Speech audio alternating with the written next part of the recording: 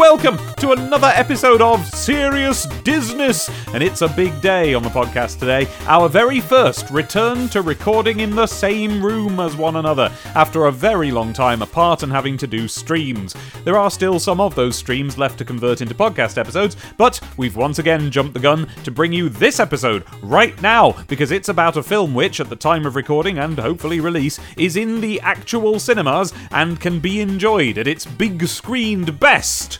Is it ethically sound to recommend cinema trips at this time? You decide! That's right, in the absence of cautious leadership, it's up to us individually to be cautious and decide for ourselves. Well, while you're thinking about it, here is our episode, which is spoiler-free for absolutely ages, and doesn't get spoily until after we've given a big, clear warning. Hello! Hello. Hello! We started. Hello!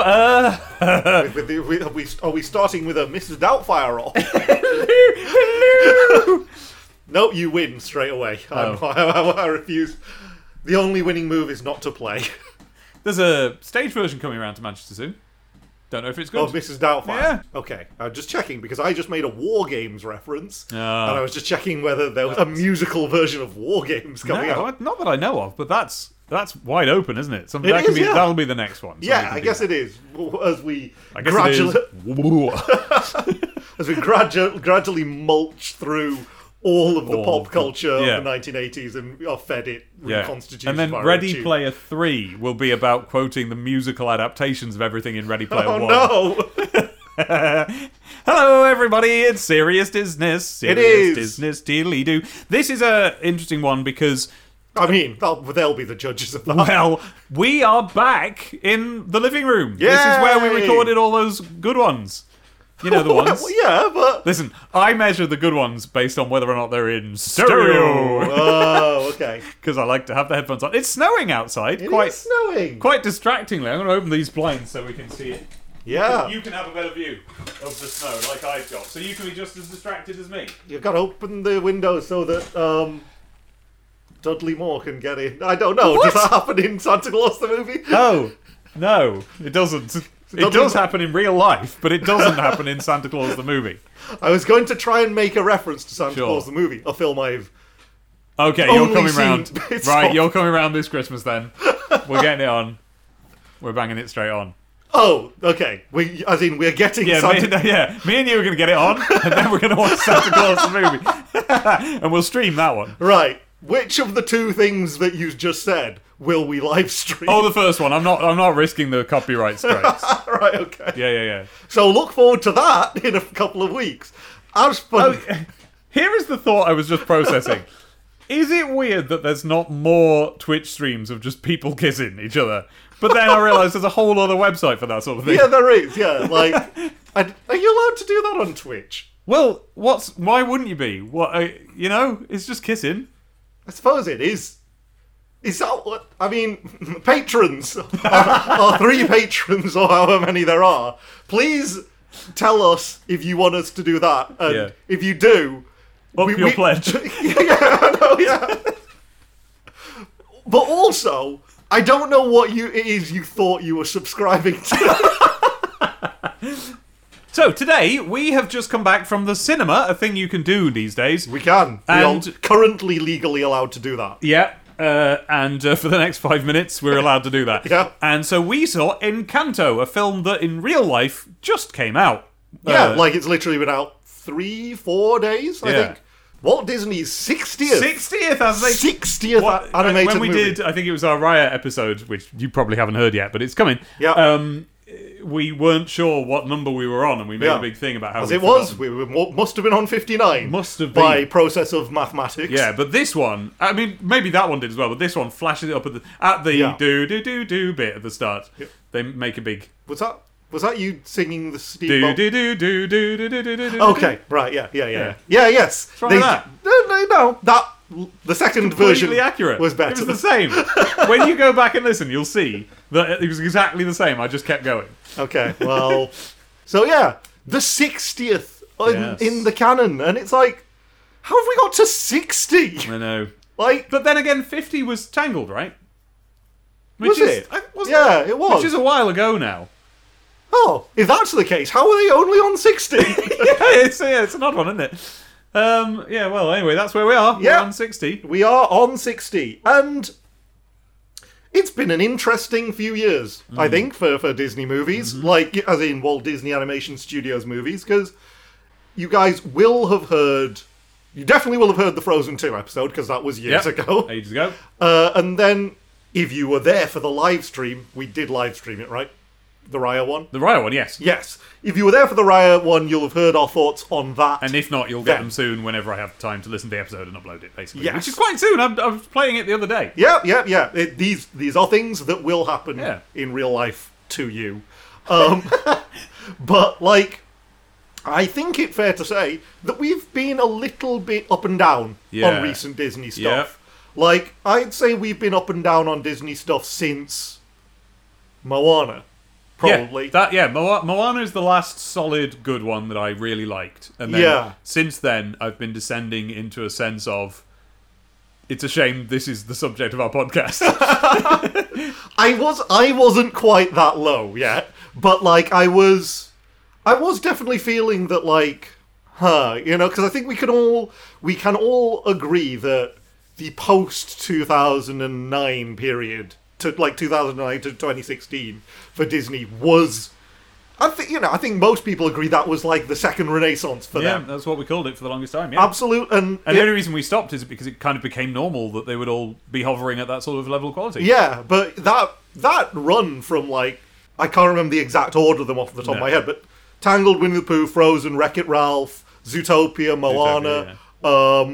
Probably missed at least one very good film out of that. Princess and the Frog was just before that, but, like, that was great. Yeah. They were absolutely firing on all cylinders. It had really felt like, after a few years of being wrong-footed by Pixar and DreamWorks from different angles, that they kind of they'd lost their position at the cutting edge and the forefront of the animated pack. And I must say, I've never really figured out exactly this way of saying it before, but the release of Disney Plus, that had made me think, like, are they not going to bother anymore now they've got Disney Plus? And I realise I'm thinking of Steam. Like, all those great games that Valve were making, and then Steam was, like, as successful as they wanted to be, and they're like, there we go. Yeah. We don't have to do this anymore. Yeah. This is our business now. Yeah. That's our and Disney Plus is, and I know that they're so big that they can have loads of businesses, and they do. Yeah. But I was concerned that, like, if the thing that we want them to make more of, now that identity has been locked into this Disney Plus thing, will they really make stuff of their proper full quality anymore? And it was easy to think that because, as I've alluded to, I think we've been a bit patchy on stuff since then. Like, again, just rattling off the top of my head, that was a period that included Ralph Breaks the Internet, Frozen 2, Raya and the Last Dragon, something else? Maybe? Who did Trouser Dad? That was a Pixar. That was Pixar. Yeah. We mean Onward, for people who don't understand what Dave is talking about. Yeah. But is it just those three? Or was there another original in this? Because I want to Google this. Yeah, we're going to have to bite the bullet and do some research, aren't we? Yeah. Yeah, no, literally, since Moana, it's just been Ralph Breaks the Internet, Frozen 2, and Raya and the Last Dragon. Okay. Which are... That's a surprise, because Moana feels like a decent stretch of time ago, even though... Oh, it's so difficult to measure time anymore. What year is it? It's 2021, now, isn't it? It's 2021, just. Yes. Well, then it was 5 years ago. Yeah, that's ages. That is ages ago. Yeah. And so, for them to have was only... it 5 years ago? Yeah. God. And for them to only have released 3 films since then... Yeah, that's unusual. Isn't many, but... There were real-world extenuating and also, and like I allude to this as well, but like I really think that there are increasingly few people who can tell the difference between a Disney and a Pixar film, except that the names are like trustworthy. Yeah, and so when My Daddy's Trousers Help My Daddy's Trousers comes out, I think especially since it's on Disney Plus, I think it's fairly normal to think a film came out and not to think that they've only released 3. And also they muddy the waters with all the live action remakes and so forth. Like it feels like we're constantly saturated with quote-unquote new Disney films. Yeah. But in terms of the central Walt Disney Animation Studios, nope, literally only those 3 since then. And that's a pretty patchy batch, isn't it? Yeah. There is... I like one film out of those 3, but the one film is spread across those 3. If you know what I mean. Like, currently, no, I don't. I get one film's worth of enjoyment Oh, I see. out of those 3 films. Yes. What films again? Frozen 2, Ralph 2, and Ryan the Last and Dragon. Ryan the Last. Oh, right. So so spread across those first 2 films. Because, well, look, as you say, people won't have heard the Ryan the Last Dragon Oh, one that's yet. true. Yeah. Who will we like it? Mystery. Wait and see. I think we liked it more at that time than we currently do, and we didn't like it that much then. Yeah. It was... I've been thinking of giving it another go, but then I listened to the episode about it and was like, oh, okay, I might not give it another go. The thing about Ryan the Last Dragon is it's not some offensive No. affront. It's not going to be like, we're not going to look back on it and like, oh bloody hell, that was their Chicken Little moment. We or whatever. say in the episode it isn't a chicken. Yeah, Ryan the Last Dragon was not one of those. It No. wasn't a Fox and the Hound. It wasn't a Black Cauldron. I don't know, maybe it was a bit of a Black Cauldron, actually. Might have been a bit. Now that I reflect Yeah. on it. But you know what I mean? Like, Yeah. Black Cauldron is a film that you look back on as like having killed a sort of a creative moment for the studio. Like, it was a moment where it's like the whole studio looks around. It's like, what are we doing? Like, how has it come to this? I don't think Ryan the Last Dragon was that, No. but it was utterly unmemorable. And I know I liked bits of it at the time, but for the life of me, I can't remember what they were. No, if we're going to be kind to it in our memory, it will be as the cry for help that a studio suddenly plunged into having to work from home without their usual setup Yeah, maybe. and still having to produce within the same amount of time, let's say, Yeah. ends up making a film that's almost a film. Yeah, but like Pixar made Soul during that same period. Yeah, I know, it's weird, isn't it? Yeah. Yeah. And Luca, maybe? Yeah. Yeah. So, yeah, I don't know what was going on at No, Disney then. no. But, look, leave us say that it's not really... This intro is too long. We need to talk about Encanto soon. But I'm setting the groundwork for Okay, Encanto okay. here. We came into this feeling a little bit like, do we still like Disney films? Yeah. And I liked this Disney film. This film was good, and I am looking forward to seeing it again, which I Yes. intend to do quite soon. Yes, I will make... I know... my belief is that this is coming to Disney Plus, like, quickly. Right. Like, maybe, like, a month Oh, type right. quickly. But I would Then still... I won't have got round to seeing it again by then, Yeah, so that'd maybe... be ideal. But I would still like to see this again. Because this is a good one, everyone! This is a good one! Celebrate We had that. a lovely time watching Yes. this. If there are any, with a lot of the films that we've talked about on here, we have to find the good in them. Yeah. And in this case, we'll have to find the bad. Like, it's... Kind it of, was good. yeah. Like, look, I have a few... They're not even really nitpicks Yeah. so much as they are just sort of, like, aesthetic disagreements where it's like, you know, there's aspects to it where I'm like, oh, I would have liked to see this happen, or I would have liked to see this aspect fleshed out a bit more, or, you know, it didn't tick this particular box that I like to get ticked by a Disney film, and this chose not to do it. Right. But that's the key here. This is a film that has made choices Yep. and vindicates its own choices, Yep. and those choices are intelligently made, and Yeah, there were times in this film, and I can even picture the moments when I thought of it, where I was going like, oh yeah, the things they set up are for good reasons, and they tie through the thing, and this has been done with that deft hand that a good story structure needs. It's just a real tight, coherent movie. Yeah. And yeah, I think we both had a fantastically good time with this. It's like I don't, you know, only time will tell where we end up ranking. I mean, I don't rank all the Disney films because that's a fool's errand. Yeah. That's insanity. Yeah. But like, this is certainly one of the better ones, and I can see it potentially growing over time. Yeah, in I stature. think so. It's yes, and it's because, and actually that speaks to an aspect of it, which is like, I think of this as the next like this does connect to Moana for me. Yeah. Because it's the first time they've made one as satisfying since then. Yeah. I may even go as far as to say that I might have found this more satisfying than Moana. Huh. Moana I absolutely love. Yeah. But when I think of it it being a little bit disjointed in the sense of being Yeah. a series of vignettes and Yeah. having the Twitter joke and things like that. Like Yeah, I remember some of its negative qualities and the fact that I rarely make it through the whole film without losing interest these days. But then I'm an old man, so why? Yeah.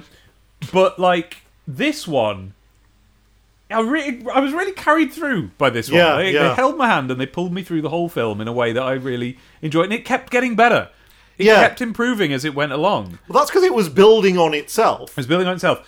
The other way that it's similar to Moana is that it centered in the ways that I'm currently thinking of. Obviously, you sit here all day and pick out the words, but it centered on just a young woman, and she was quite realistic. Yeah. And in this case, they stepped it up. Like, she was more realistic. I was really impressed throughout that they managed to make a Disney film that feels like a Disney film, and the protagonist is just someone. Yeah.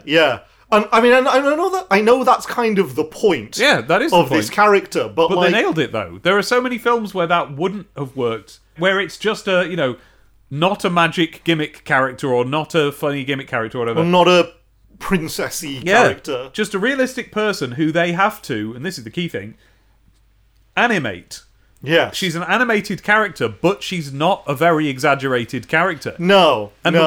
I'm sure we'll probably focus on animation, storytelling stuff, but just to briefly cover it all, the animation on her was quite amazing for how subtle it was in portraying a realistic person, but still in the parameters you expect from an animated Disney film. Yeah, like there was some... Yeah, like, because she's a more subtle personality, it requires slightly more subtle animation, because the emotions that she is feeling at times, outside of the big musical numbers where she states what she's feeling, they're much more like subtle emotions of, social responsibility and feeling like you are battling a slightly complex idea in your own head. Yes, there were 2 or 3 key moments where an animator had to show her having conflicting feelings without stating any of them. Yeah. And they did it. They did it better than I think I've ever seen it done. I'm glad that you also picked up on that, because like she was projecting one emotion while hiding another, and that was all clear, and it was silent. Or at least she was silent in those moments. Yeah. Brilliantly done. Really, really well done. So, so for anyone who doesn't know anything about this and needs the sort of elevator pitch on it, how would you describe the story of this film? Okay. It's about Jahan's face falling as he realizes he's asked me to do this. No, I thought it'd be more entertaining if you right, okay, yeah, I suppose it will be. Yeah. It is about a magic house that exists for some reason, and everybody who lives in it, it's one big family that lives in it, and the main ones in that family... Which I had a question about, but okay, sure, yeah. But yeah, go on. But the main ones in that family... When they, come of age at a certain time in their life... Yeah. I don't know when it was, but they get a door, and it's their door, and they go up and they put their hand on the door handle, and they get a power. Yes. And everyone's got a magic that they do. Well, they get a power, and then they also get their own There's an magical associated room. Yes, it's very much like Disney Yeah. Heights Hotel in that regard. What? The children's BBC sitcom with Eustace. And do you remember there's horrible puppets, and it was a hotel, and the children all had a room that was there. It was like the That's My Hole, It Was Made For Me, but of rooms. And they would go in, and the one who wanted to be a ballet dancer would find a ballet room, and then they become horribly distended. And then that was what Eustace was. Yeah. It doesn't matter, don't worry about it. And they get a room that goes. Although did I just notice that late, or did the film not really establish that until the kid got his amazing one? I think it alluded to the idea that they had rooms, but certainly when the kid, whose name I don't remember, but not because I didn't like the character, I just didn't remember his name. There's so many names, I don't remember any of them. I know, yeah. Hang on, actually I don't remember even the main one. Mirabelle. Yes. Yeah. Yes. But yeah, no, the little talk to animals kid. Yeah. He, the moment that he opens his door and his room is then essentially, manifests in front of his eyes, that I think is a reveal. Like, it's a reveal of, like, this is the extent of what happens when you open the door. Right, sure. Yeah. So yeah, they all get So their... they get a magic each. They get to be X-Men. Yep. They get a room and in which that's sort of built to resemble or to help the thing they do. Yes. And that's it. And then they all live there, and they all help out to essentially keep their whole town running. There seems to be other people that there's around a little them. town sort of associated And it's- with this mansion. And it's all, more or less ruled over by Abuela, who is... The matriarch, the grandmother. She's Yeah. yes, I don't know her actual name, but she is in charge of it, and her main thing seems to be wanting to keep it all going. Yeah, because she was there from day one. Yep. This magic that this all comes from, it stems from this magic candle. Yes. It manifested for her. So yeah, like the grandmother is very protective. She's, she kind of she runs a tight ship in this Yes. family and over this town to kind of make sure that everything is perfect and everything's going according to their traditions and Yes. so forth. And obviously the spanner in the works of all this Yes. is our heroine Mirabelle. Yes, Played by Stephanie Beatrice, who we I know looked up. her from In the Heights. Other Yes. people know her from Brooklyn Nine-Nine. I know her from In the Heights, and she also briefly guested in the Darkwing Duck episodes of the new DuckTales as Gosselin. That's who Gosselin is. I knew I recognised her. Yes, yes. But yeah, so she is a member of the family, and she didn't get a power. No, she's the only one. Yes. And you can tell that there is this simmering resentment in the family about that. Yes. And she's dealing quite well. She's got this teeth-grinding happiness about her in the opening of the film. There's people seem to have differing levels Yes. of reaction to her. Like, some of them clearly sort of resent it. Like, some of them just sort of view her as this kind of, like, awkward little fact about their perfect lives that they like to sort of ignore. Others just clearly feel sorry for her in a like an uncomfortable sort of way, and she is just trying to make the best of it, and seems to be doing a pretty good job, by and large. Yes, I was impressed that at the start of the film it wasn't about, I was impressed that the music didn't drop to a sad piano at any point. You know what I mean? Yeah. She actually was mucking along quite well. I mean, there is a family member about whom that is true, but it's not her, and we'll come to him later. But like, and that's the sort of basic initial setup of the movie, and that is where all of this interesting emotional stuff that we're talking about comes from, because they really do a fantastic job in the first, 20 minutes of this film, putting you in this very awkward emotional situation with the heroine, where she does love her family. She loves the town that she lives in that's, blessed by and provided by this magic. Yeah. And she loves her family, and the family loves her. Yeah. But it's all a bit weird. Yeah, it's all just a bit weird.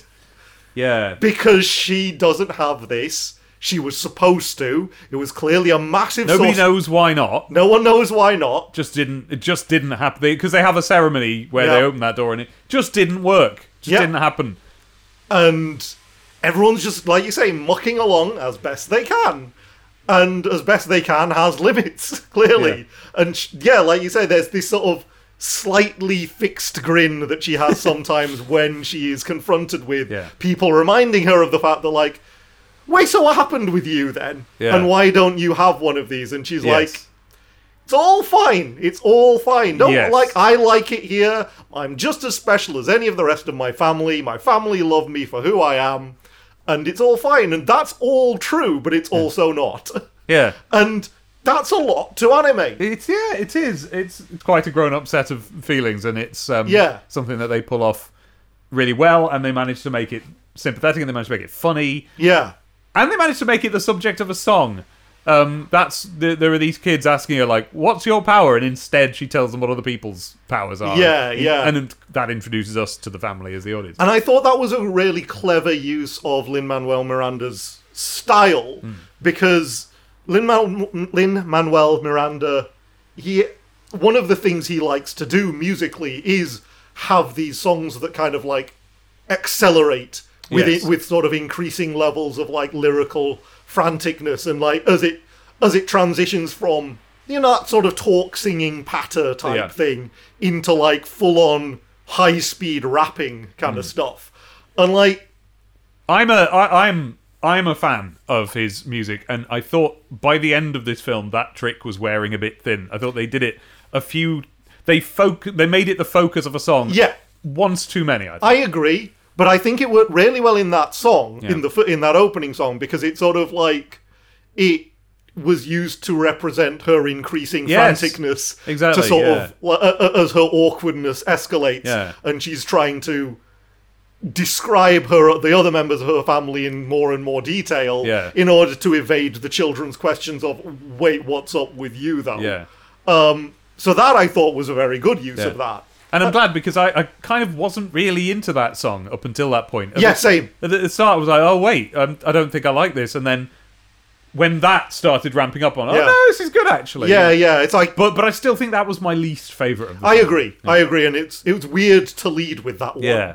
But, yeah, it's... Like you say, it's a good, like... The character and the character dynamics are complex.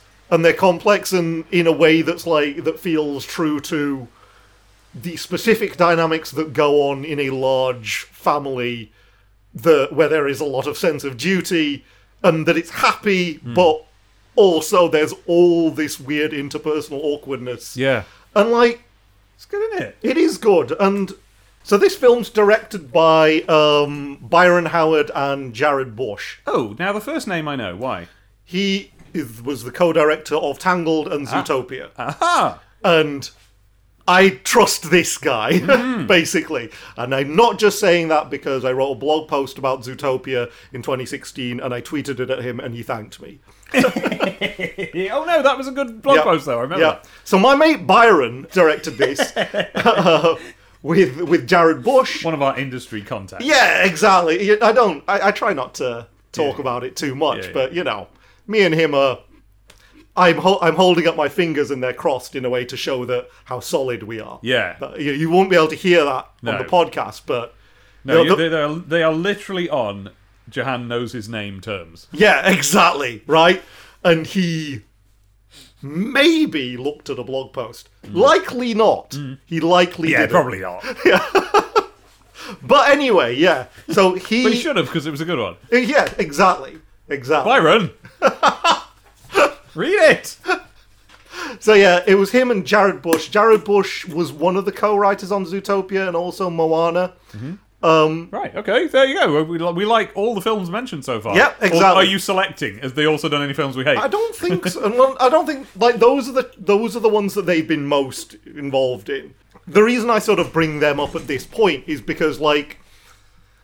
Maybe not so much Tangled, per se, but, like... Byron Howard is the guy, as I said, who co-directed Zootopia, and which I think is one of Disney's other high watermarks in writing characters who feel like real people. Oh, yeah. You know what I mean? Putting them in situations that feel like a circumstance that you would recognize from domestic real life. Right, yeah. You know. And I feel like he might, you know, maybe Byron Howard is the go-to guy for doing stuff like this now.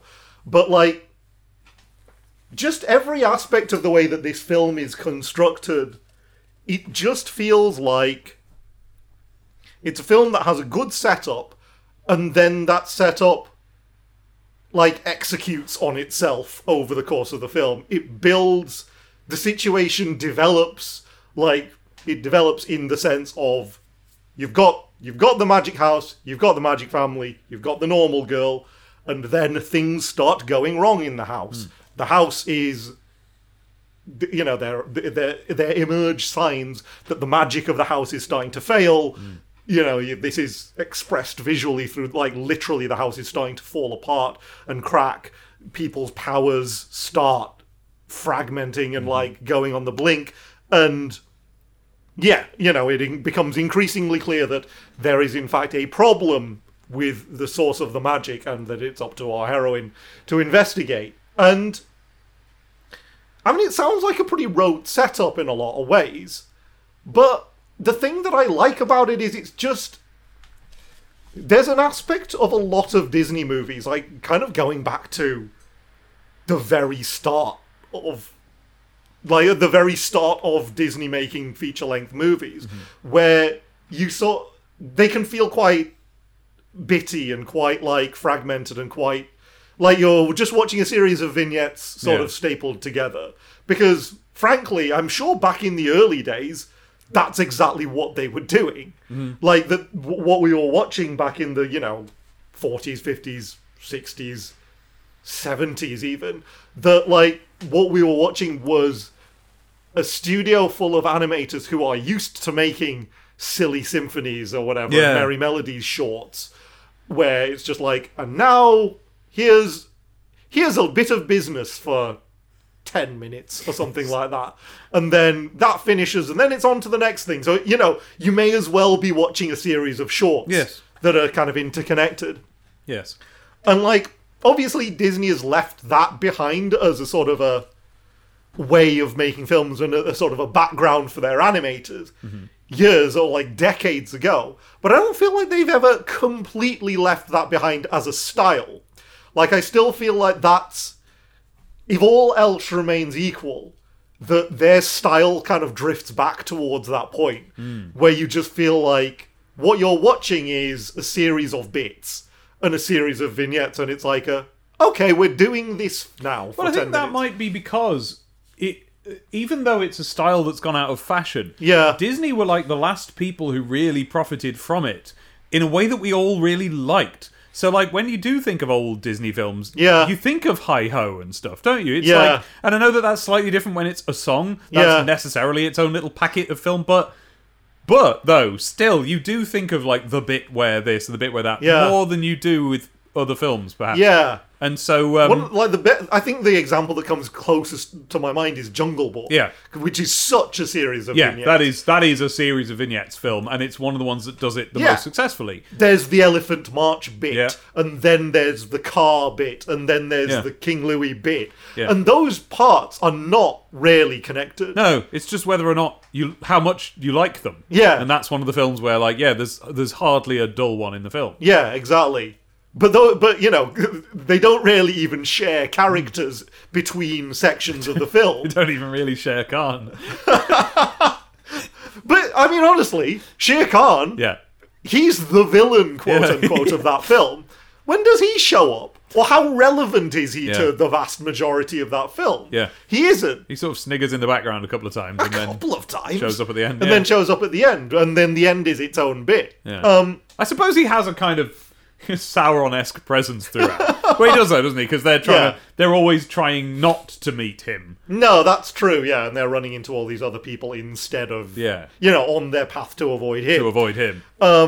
But, yeah, like I say, that's a style that's, like, you know, it's kind of been consigned to history in a lot of ways. Yeah. But, like I said, not fully in terms of Disney. Like, I still feel like their films have a tendency to go that way. Sometimes intentionally and in a way that's fun, and other times, I think, unintentionally, in a way that precludes a sort of, like, just a real clear story from being told. We were talking briefly about Moana before. To me, that's an example of a film that does that well. Like, yeah, you know, you've got the bit in Moana where they meet the Jermaine Clement crab. Oh, yeah. The bit where they meet the little coconut guys. Yeah, the Mad Max coconut guys, And, like, those bits aren't really related to each other. They're just, these are... God, you're right. It's a Jungle Book, that, isn't it, Moana? They're on a journey. Yeah. And they meet some stuff. Yeah, and these are the stuffs that they meet along the way. And but that's fun. Moana's a great film. And it's great kind of because it has that quality to it. Yeah. But the downside is sometimes you then get something like Raya and the Last Dragon, where that's very much structured similarly, where it's just like, we are going from place to place to place, we're doing bit after bit after bit, they're not really related, we meet a guy in each of these areas and they come with us. Yeah. And then, it all adds up to something in the end, I guess. But I think I really enjoyed seeing Encanto after having seen Raya, because Raya I thought was an example of a film that actually needed a clear plot through line and didn't have one. And what it did instead was the Disney school of vignette style storytelling. And I thought Raya was one, it's like, yeah, but you've set this up as like a kind of a big sweeping action adventure sort of epic. Yeah. Like, I feel like I would want to watch a story that developed scene by scene by scene, and where I felt like there was a clear sense of continuity from scene to scene, that each scene was adding up to this overall quest that they were on.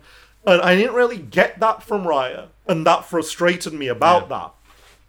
Here, no feeling of that at all. This was a tightly written film. Like, where you've got this kind of like, you've got the character, you've got like, Mirabelle, you've got her sort of like, her gradually developing sense of self and her, her internal conflict becoming externalized and her working through like, I am happy with my role as the family's sort of, pity project or whatever, where I'm here and everyone's like, that's nice that you're here. Yes. And it's like, you get the sense that she'd just be doing the tidying up, except they don't even let her do that. No, like she's literally still sleeping in like the nursery. That's an interesting point. Yeah, where they keep like the kids. Yeah, whoever the current kid is. Yeah, whoever the current kid is. That's where that's where they stay until such time as they can get their own magic room. Yeah. And she's just still there. She just hasn't got one. So they haven't even given her a non-magic room that they've got lying around. Yeah. Which I thought was a bit cheeky, because the house seems to be her friend. Yeah. And it was like, well, give her a room. It doesn't be a magic room. Yeah, but... the house is alive. Did we say that? I think we did mention We did, that. It can do all stuff like tiles will ripple to move things around, that sort of stuff. Yeah, and sometimes tiles will sort of tinkle around to sort of like indicate that the house is speaking or communicating an idea, and people seem to understand it even though you, the audience, don't. They did a lot of good sort of puppeteering with it, where something looks like shrugging, even though there's actually no real reason why it would. Yeah, it was a real high watermark of house acting. Yeah. Well, yeah, they were doing their, I suppose, what people our age call magic carpet work, where they sort of approximate human gestures by bits of house. So I thought that was really good. Yeah, that was nice and that was clever.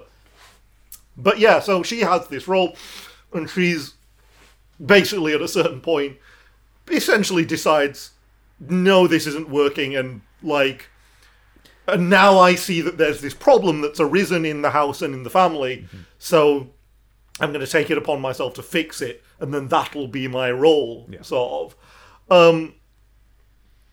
And what that would seem to invite is a structure where it's just like, she then goes from place to place doing a thing in each place. Yes, because she could have gone from family member to family member and sorted them out or whatever. Yeah, which she sort of. But also, it's more disciplined than that. Well, I felt that it... And I don't know to what extent this is actually Lin-Manuel, who is now... He's now Alan Menken. Like, he's just going to do... Howard Ashman. Or Howard... Yeah. Well, he's kind of a bit of both. He's kind of both, isn't he? Yeah, he's a bit of both. The reason I say Alan Menken is that he's now the de facto songwriter for Disney films. Seemingly, yeah. And Howard Ashman, because he seems also to be on the story team. Yeah. And, he had a story credit on this. He did. So I don't know whether this is him, but in this, I felt that, yes, most of the main characters in the family had their own song. And there would always be more than one thing going on in the song. You couldn't really lift them out and play them separately, because they would always... Some other character would be saying their thing at the same time. And what they're saying is kind of a moving the plot along kind of thing. Exactly. It's very specific.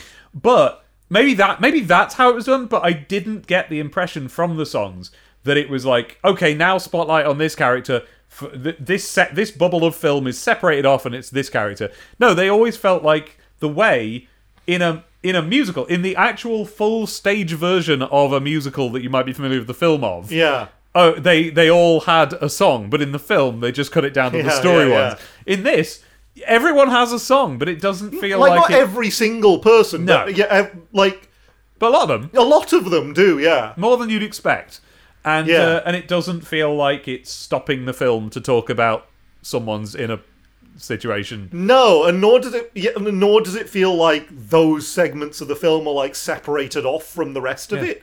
Like the ongoing story just continues to happen. Yeah. Like constantly, and like I think that's one of the benefits of the fact that like, and I had heard this about the film and I was unsure whether I thought that it was going to work out as a good thing, but it did. Mm-hmm. The fact that this film stays in the house. Oh god, it does! Like, you're right. The whole Nobody time. goes off on a quest or nothing. Nope. It all just happens within this one Oh, house. that's wicked! Yeah. Oh, I never even thought of that. Yeah, and like... I like it more now. Right, I'm going again. But yeah, it's like... But that doesn't feel limiting because they have all these magical spaces within the house that give you some kind of like sense of, you know, geographical variety and like scenic variety. Like Metroid Other M. Just like Metroid Other M, yes. Exactly like that. They have a holographic jungle room in both things. Yeah, and then there's the bit where Mirabelle goes through the room of lava and she's not allowed to wear anything. Yeah, that was a weird choice. But yeah... not allowed to wear anything. That's not even what happens in Metroid Other M. Sorry, Samus. Yeah, not only are you not allowed to switch on the heat protective suit, you have to take the existing suit off. Yeah. Okay. Because you get it singed. That's company property, that. So just like Metroid Other M, this film doesn't leave the house, but you get the variety of going from sort of these interior realms within the house.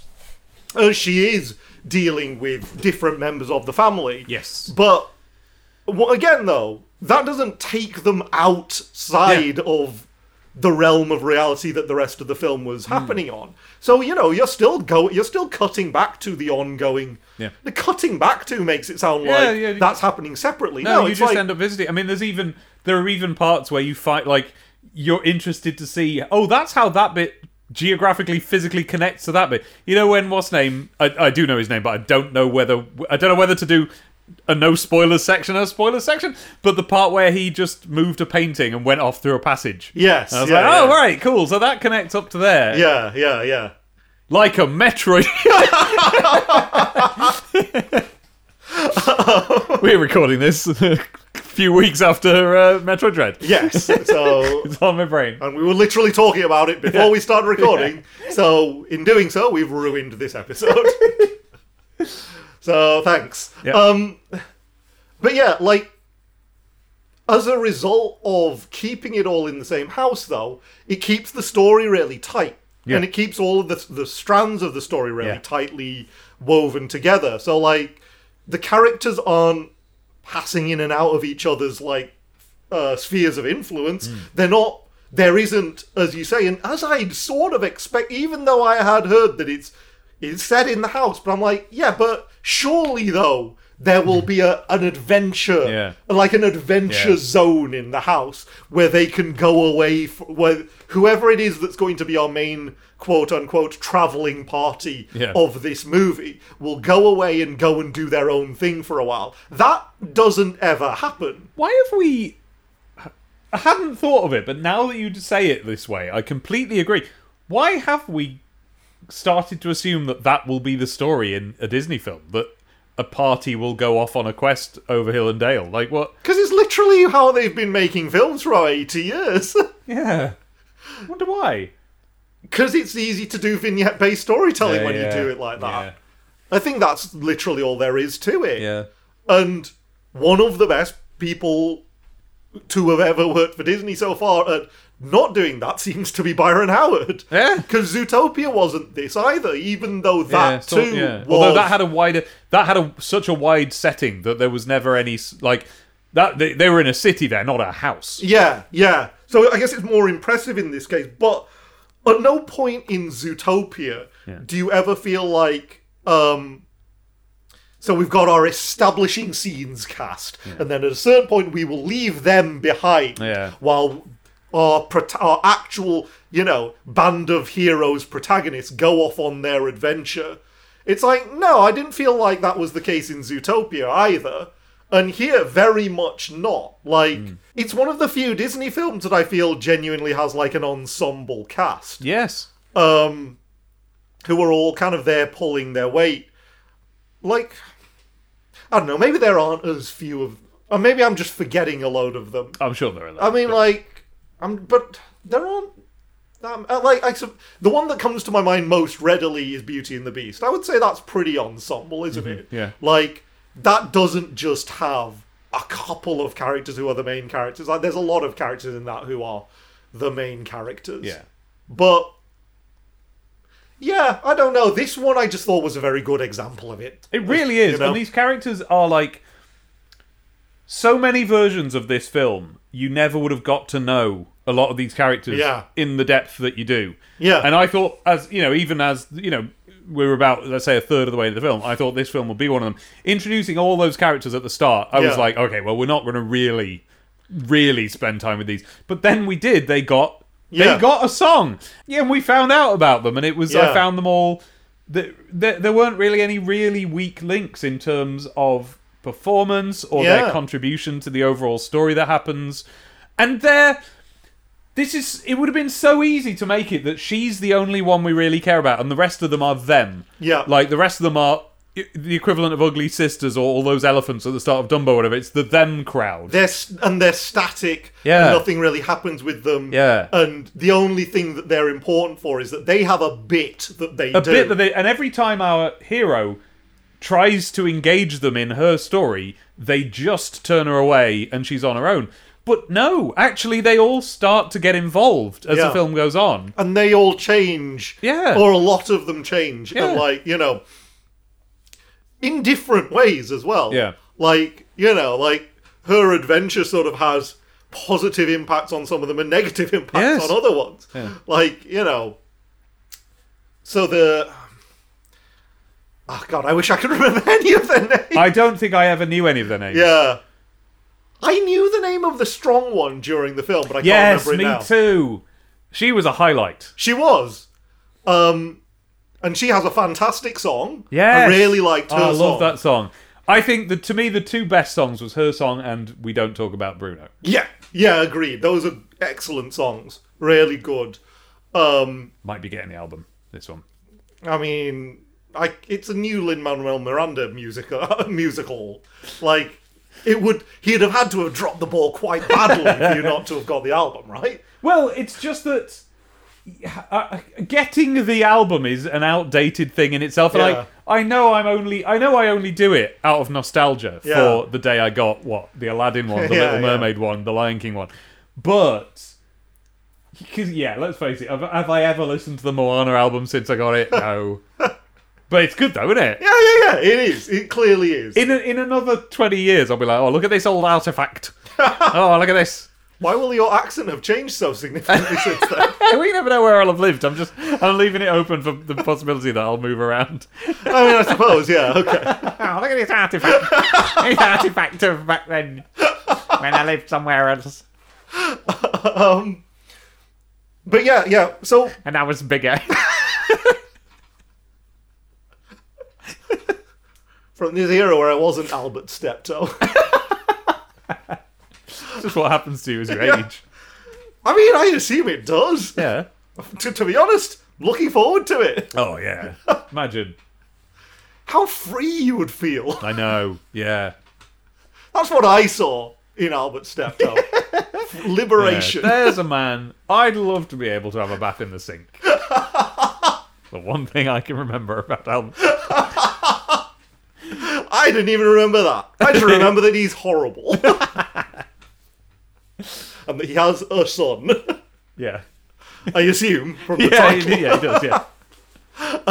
But yeah, losing all of our international listeners there. Yeah, but the Americans had one, didn't they? Exactly. Sanford. Exactly. If you're in America, feel free to imagine that we said Sanford and Son. And this is an impression of Sanford.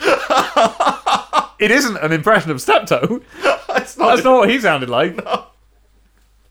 Anyway, so, what the hell was I saying? God, what I was going to say was the fact that, like, I did actually enjoy watching these various different characters who inhabit this house and this story kind of just bouncing off each other in these, like, sort of unexpected ways. Yeah. There's a certain kind of sense of controlled chaos to the character arcs that I thought was, like, really fun. Yeah. That does stand in, like, stark contrast to, you know, not just to keep bashing it, but Raya and the Last Dragon, where it's very... You said it yourself before we went to see this film. The fact that you're going in Raya and the Last Dragon, you're going from place to place to place, and the first person that you meet in each place is the only important person. Yeah.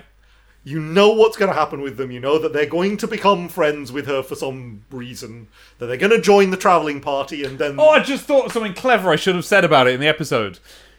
Raya and the Last Dragon feels like one of those things where they take, like, 2 seasons of an anime and they make it into a film for theatrical release. Did we in fact say that? I don't think we did. We didn't, because... There's time to splice it in. What we've just said now. Yes. You can put that in.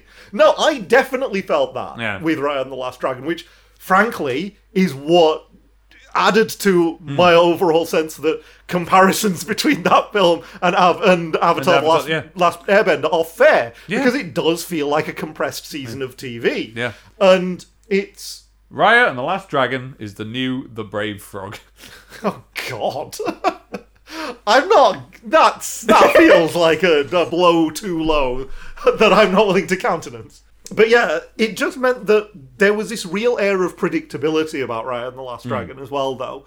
Because even though they were picking up a bunch of sidekicks, you knew that's all they were. Yeah. And you knew that was the only function that they had. And the only characters in Raya and the Last Dragon for whom their eventual outcomes were in any kind of doubt, or that, like, there was any sense of surprise to what was going to happen with them, was, like, I don't know, Raya and the dragon, and then also the sort of the antagonist girl.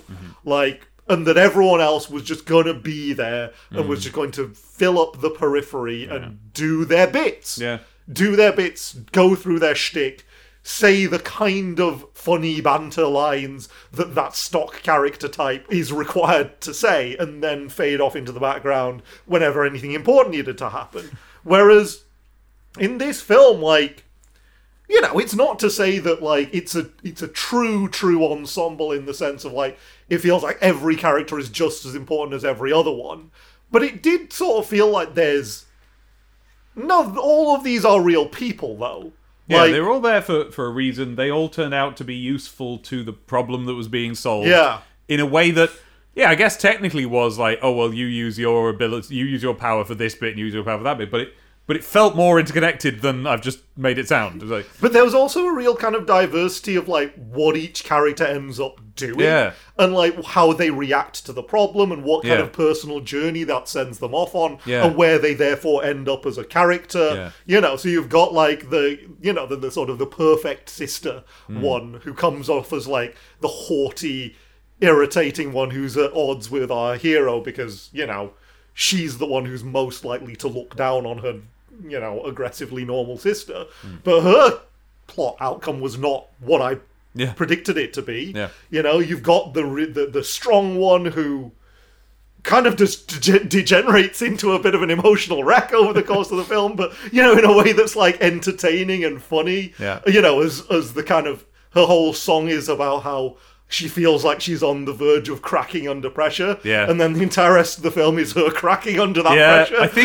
I think that song is called Surface Pressure, and I think it's on YouTube. You should go and look at it as an example of one of the good songs in this Yeah, film. yeah. And the great animation and the sort of the deftness with which they're creating appealing characters. But yeah, in that regard, you know what it reminded me of? Like, In the Heights. In the Heights was definitely a film where you've got a main couple of characters, but then in the periphery you've got a whole bunch of other characters who are on their own journeys. Yeah. And sometimes those are big journeys, and sometimes they're little ones that you'll just see in a couple of scenes. Yeah. But they're all people in the same way that your main characters are people, and that their lives are kind of like bouncing off each other, but it's like they don't feel like they're just absolutely tethered to the fate of the protagonist. Yes. And that, I don't know, that just felt like, I don't know whether other Disney films do that as well, but it felt refreshing to me watching it happen in this one. Yeah. And it just meant that I felt constantly like, I don't necessarily know where all of this is going, but like I want to find out because I'm invested and I like these people. Yeah. And I like that I don't know where it's going. And, you know, yeah, so you've got that aspect to it. And then I thought that the actual plot kept me guessing as well. And not just kept me guessing, but kept me intrigued. Yeah. In a way that I keep saying that I'm not going to do it, but Raya's plot didn't. Well, okay, Raya is just the latest. Yeah. And so we feel it, and it disappointed us sort of to the same degree that this impressed us. Yeah. So it's easy to come out, but there are a lot of current animated films where you know everything that's going to happen quite soon at the start of the film, and sometimes you're like, I recognize the sort of film this is, and I know what'll happen. Yeah. Some of them you're like rolling your eyes and going, okay, I know what's going to happen here. Yeah. This one, I didn't know. I just knew I was having a nice time. Mm-hmm. And every time they sort of layer up the magical mystery aspect of it, of like, what is happening with this house? What are these strange visions she's having? Yeah. What are the magical mechanics of how this problem has occurred? And how will it resolve itself? I thought that they managed to portray that with a sense of, like, mystery and intrigue. Yes. That I found compelling. Because the way that it works is that you have the fact that this house is crumbling around them. And then, I won't be too specific because I'm trying to avoid a certain level of spoilers, but you don't have to be a mega genius to see what the metaphor of this is going to be when it resolves. But when you know what that is, now you are seeing the two sides of it both work. Yeah. The actual, like, what is happening in what there's magic, there's this prophecy, what's going on, that side of it, and then the metaphorical emotional journey that they're on, that they both work at the same time. Yeah. And also, because the emotional metaphor, as it were, situation they're in is a real one that nobody knows the answer to. Yeah. In real life, it keeps you guessing. You don't go, oh, okay, so now I know they resolve it by this. No, you're like, nobody knows how to resolve this. So what are they going to do? Yeah, exactly, yeah. You just start, you're put in this position of like, well, if I was in a situation where there was a magical fate that was going to happen as a consequence of me not being able to immediately resolve the complicated dynamics of my family, I'd be like, I guess I'm screwed. Yeah, you'd just be screwed, But it then does resolve in a way that doesn't feel too neat and too easy. But is still satisfying. Yeah. There is a moment in it where you go like, that makes the magic work again, does it? But you don't, because the emotional, the way you got there is completely satisfactory. So like, of course. Yeah. Of course. Yeah, exactly. And that's to me, that's the most important thing when you're doing a magical reality movie where you're inventing your own magical rules. The thing I hate more than anything else is when I feel like the rules of the magic are arbitrary. Yeah. And it's like, well, we were in this real tight fix here, but don't worry, I've I've touched the crown of wood or whatever, and like, don't you know that if I do that, everything's fixed. Yeah. And everyone's like, oh yeah, okay. And I'm in the audience being like, okay, right. I suppose that's the ending then. Whereas that is not what I felt at the ending of this one. I felt like, yes, that's the ending. That's correct. You've resolved this correctly, emotionally, and mechanically as well. Yep. I think that sort of covers it from the sort of the broad strokes stuff. And I suppose, like, at this point we can say this is a really good one. It's a good one. It's a really good one. Go and see it with confidence. Do it. We can now go into more of the specifics. You said you wanted to go into a few of the songs. I want to go into a few of the kind of the more specific character details. So shall we say spoilers from this? I'll tell you what we'll say. We'll say spoilers in a minute, because my thing about the songs actually it's not spoilers. Okay. I don't think. And if I was listening to this, it would be something that I'd be interested to know to decide whether to go. Okay. Which is that this film, I don't have a term for this, but when you start a song, you are likely as not to go off into a special song universe in which the song will take place. Yeah. And I find that very interesting. And just within this film, I actually found it sometimes more successful than others. It's something that it's a technique that doesn't always work, but that I'm always interested in. Yeah. And it's one of the things that when the trailers for In the Heights were coming out, was exciting about it, because it seemed to be about to do it. And then actually, I was even more satisfied with what they did, which was a sort of, to my mind, I really liked In the Heights as a musical movie. And agreed, same. And it did the perfect balance of this. This film goes a bit over the top, and I'm interested in that, and I like that. So what I mean by that is, they'll start. We've already said that a lot of the songs are this or that character saying what their deal is. Yeah. And a lot of the time, they'll be saying it to Mirabelle. Yeah. And then, before you know it, Mirabelle and the character are dancing through space together, because now they've gone off on this hallucinogenic song journey. Music video. Yeah, music video, and exactly. That can be too much for some people. To me, I find it quite exciting that they did that. And it reminded me of old-fashioned Disney songs. Yep. But as I watched it, I was thinking back and I'm like, actually, no, wait, did they do this in old-fashioned Disney songs? Not really, because the ones I'm thinking of are basically Friend Like Me, where it's kind of canonically magic is being done around Aladdin. So I'm thinking, what else is there? I guess, not many. Under the Sea was just them cutting music video to different stuff that could be happening. But that was actually happening, yeah. Ditto Be Our Guest, which was an actual show they were putting on. I'm just thinking, in recent times, you've got You're Welcome in Moana, but again, exactly. that's sort of an actual magic situation, isn't it? Or at least it's being sung by someone who has magic. Alright, these people have magic, but not that sort. Yeah. This is... It's more like the bits in the Yakuza games where you're doing karaoke and then you just go off to them in this fantasy world doing the song. Yeah, this is one of the many ways in which this film was like the Yakuza games. That bit where Mirabelle is just walking down the street and then just starts leathering someone with a bike. Yeah, but that kind of music video magical, not realism, unrealism, whatever the term for this way of approaching songs is. This film does it. The sort where, at the end of each song, you smash back to reality. Yeah. Having left reality in a way that felt fairly natural. Because of the way the song was being... I found that fascinating. That is a characteristic of this film that not many of them have. Yeah, because I'm thinking, of the Strong Lady song. Whatever she is called, and the song is called. The song, I think, is called Surface Pressure. You said that, yeah. Because that's what it said on the YouTube video. I just searched pressure. I remember saying pressure a lot.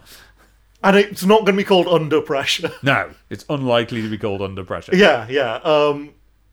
But that one, there's no reason at all to think that she's occupying a magical space in singing that.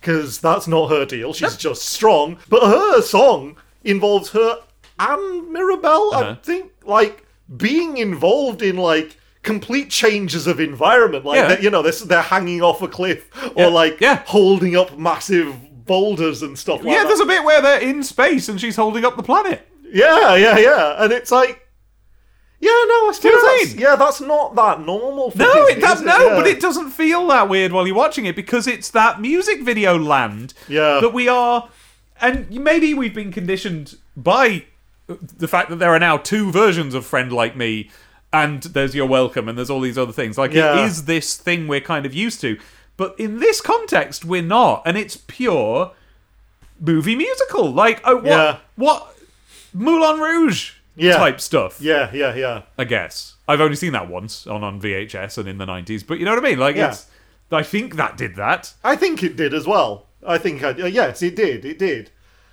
And it allows them to direct each line and give each line a visual metaphor. Sort of leg up. Yeah, without feeling like you're imprisoned in one specific conceit. Yeah. Or whatever. So, like, I can't think of a worse example, I suppose, than the kind of like the purgatory they trapped themselves in with the Lion King remake. That's exactly the exact. If you hadn't said that, I was queuing up. I know a worse one. Yeah, and it was that. It was Just Can't Wait to Be King. In that, but there's an example of a previous movie where they do go into musical land. Exactly. When they start singing the song for no external reason. Yeah. So it is done. Yeah. Although at least in that song they don't. Once they're in musical land, it's mostly a change of colour scheme and abstractness, rather than actually going off to... Mostly they're just hanging around with animals in even the original version. But the remake version, by not even doing that and making it this realistic, we're just splashing around near some water, it was so grey and so dull that it really highlighted the difference as much as if the original had been on this scale. Yeah. And then there was Be Prepared.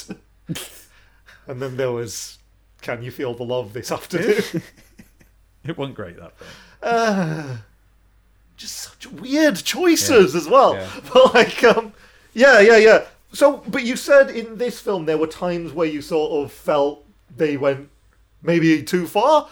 Would you be able to name any of those in a non-spoilery way? Or no, because I can't remember which ones they were. It was. I guess there was a couple of moments where I was like, "Whoa." They've taken this one quite far, and so to me that's fine. Yeah. But I think there actually was a moment where I was going like, is this a bit aggravating or not? Is this, do I need to adjust for my tolerance for musical bullshit? Here. Will normal people find this a bit much? And they may. Maybe, but also it's like, it's Lin-Manuel Miranda, though. It's like, he's Mr. Musical bullshit. Yeah. You know what I mean? He's like the king of all the theatre kids. Yeah. Like, you don't get him in, and you certainly don't get him to be your new house composer. Yeah. If your intention isn't to lean into all of that. Yeah. And well, I think this is the furthest they've ever lent. I say it's a good thing. Yeah. Because it produces good results. Oh god, yeah. I love it. I really love it. I can't wait to see some of these songs. That was why, as soon as I left, I was like, I'm going to send one song to Abby. Yeah. And it was that one. It was the Pressure one. Because Abby didn't come to see this with us. No. And walking out the film, we immediately thought, Abby should have seen this. And I think I'll be trying to show this to people as well. Because it's good. Yeah. This is a good one. We are trying to show this to you, listeners. Yeah, Go and in see this sense. Yeah, like, if you've been a little bit disillusioned by recent Disney films in the way that we sort of had, this one's the one to kind of get you back on board and show that, you know what, they can actually still... I'm not necessarily, as of today, calling this a new masterpiece or anything like that. But it's one of the quality ones. Yeah. It's one of the ones we're fond of. Because it's not...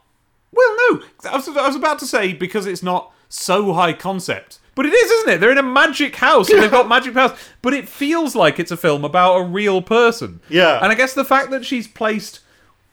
What they do is they place this normal person in an overbearing family. And the way that it's overbearing happens to be magic. Yeah. But it always feels like it's a story about someone on your level... on someone who's just a person. Yeah. And the fact that they managed to pull that off and it not feel like, well, this shouldn't be a Disney film then. Is itself impressive. It is. And again, Byron Howard's good at this stuff. Like, because there's a lot about Zootopia that you'd say on paper is like, really? A Disney film about that? But I think that he does... Yeah, I mean, I know he co-directed all 3 of the films that he's been attached... 3? Did he do Bolt? He might... Did he do Bolt as well? Because if he did, then that was also good. Yeah. But, so I don't want to, like, give him sole credit. And, like, especially in the world of animation, where it's like, auteur theory doesn't really exist except for a real tiny handful of cases. But, like, the Byron Howard associated movies tend to take on concepts or levels of complexity that you would think sometimes are like, maybe... Is that Disney? Can you do that with Disney and still have it feel Disney-ish? And... the films that he's made are like, yeah, you can. You can if you're good. Yeah. You can if you do them really well. And this is done really well. Yep. So yeah, like I say, if you've not seen the film and want to just be convinced to see it, this is the point where you decide that we have done a fantastic job of convincing you. And... if it's appropriate, you go to the cinema to see it, or you get that queued up day one on Disney Plus or whatever, and watch this, because it's a good one. Like I said, I do want to go into a few more specific bits and pieces now that are spoilers. Yeah, we've got to talk spoilers. So let's throw open the spoiler veil. Yeah, I don't know if you want to put a klaxon or a jingle in here or what, but like...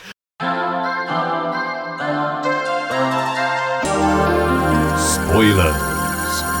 Let us open the spoiler door. Let's put our hands on the glowing spoiler door and watch the realm of the magic room of spoilers form around us. Here we go. We're putting our hands now on the doorknob. Yeah. Oh, it didn't work. All right, that's the end. We're not special. But as it turns out, that's fine, because that's the moral of this film, in a sense. Yeah. And that is one of the aspects that I wanted to discuss about this. Right. Which is to say that, like, ultimately, one of the key, like, morals or, like, themes, I suppose, of the film, a theme is a better word than moral, I would say, in this case, is something that I feel that has come up in a lot of, like, recent Disney movies or, like, Disney-affiliated movies, which is to say, and I think we discussed this before, maybe during the Bad Mulan episode, which... I think that's come out, hasn't it? I don't think it has. You don't? Oh, God, right. I obviously queued it up and prepared it and then just didn't release it. Release that one. I haven't heard that one back since we've done it. Right. And I remember enjoying doing that one a lot more than I enjoyed watching that film. But, like, I think I mentioned this as a concept then, but I'll reiterate it now because they won't have heard it then. They won't have heard it yet if they are only listening to this, which is that there has been, I think, this recent trend in a lot of Disney-affiliated movies to embrace this thematic concept of, instead of, like, the hero's journey in the conventional sense of, like, it's about someone who starts out with potential, and then they need to realize their potential, and in doing so, prove themselves to the world. There's this sense of, instead of, like, no, you're fine, actually. Like, you're already enough, you're already good enough. And it's about making the world realize that. And the world should be meeting you, the hero, or / the viewer, halfway, because the world underestimates people like you. Yeah, there's a degree to which you're going out there proving yourself, but in a sense, the most important person that you need to prove yourself to is yourself. Mm-hmm. Just prove to yourself that you're already good enough. Yeah. And then the bad people or the ignorant people of the world, they'll come to see the value that we, the Walt Disney Corporation, already recognise in consumers like you. And I've been a bit iffy at times at how that's been executed.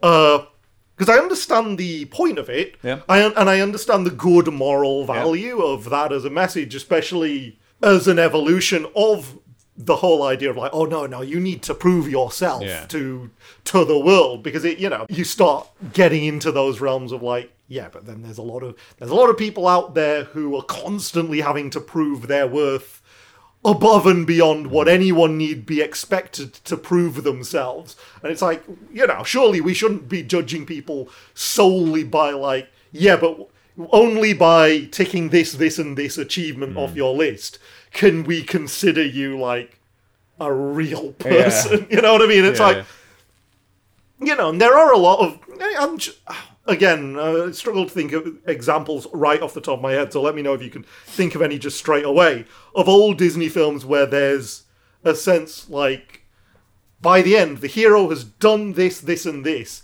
and an establishment who had previously looked down on them were like, well done! Now you're one of us, and we are now your friends, and we weren't your friends before, and before we were dicks to you. But now that you've saved the world and stopped us all being murdered, we now finally recognize that maybe you're fine, And, like... I'm trying to think if that's what happened in Dumbo or not. Were those bully elephants on board with him and celebrating him at the end? I feel like they were. Yeah. Like, I feel like Dumbo might be an example I think it of might that. be. Yeah. And, I understand, therefore, this counter instinct, because, I think it does resonate with modern audiences more, this idea of like, you know what, though, why should you have to do that? Yeah. Like, why do we care what they think? why do we care what they think? Or B, no, that's up to them to grow. Yeah. It's not up to you. Yeah. Like, you need to love yourself, but they need to get a grip. Yeah, and the trouble is, it's a fine sentiment, except when you make multiple films about it, or when you make it a kind of a trope, it starts to sound like an advert for like sports gear or perfume or something. Yeah. It just starts to sound really weak and corporate. Yeah.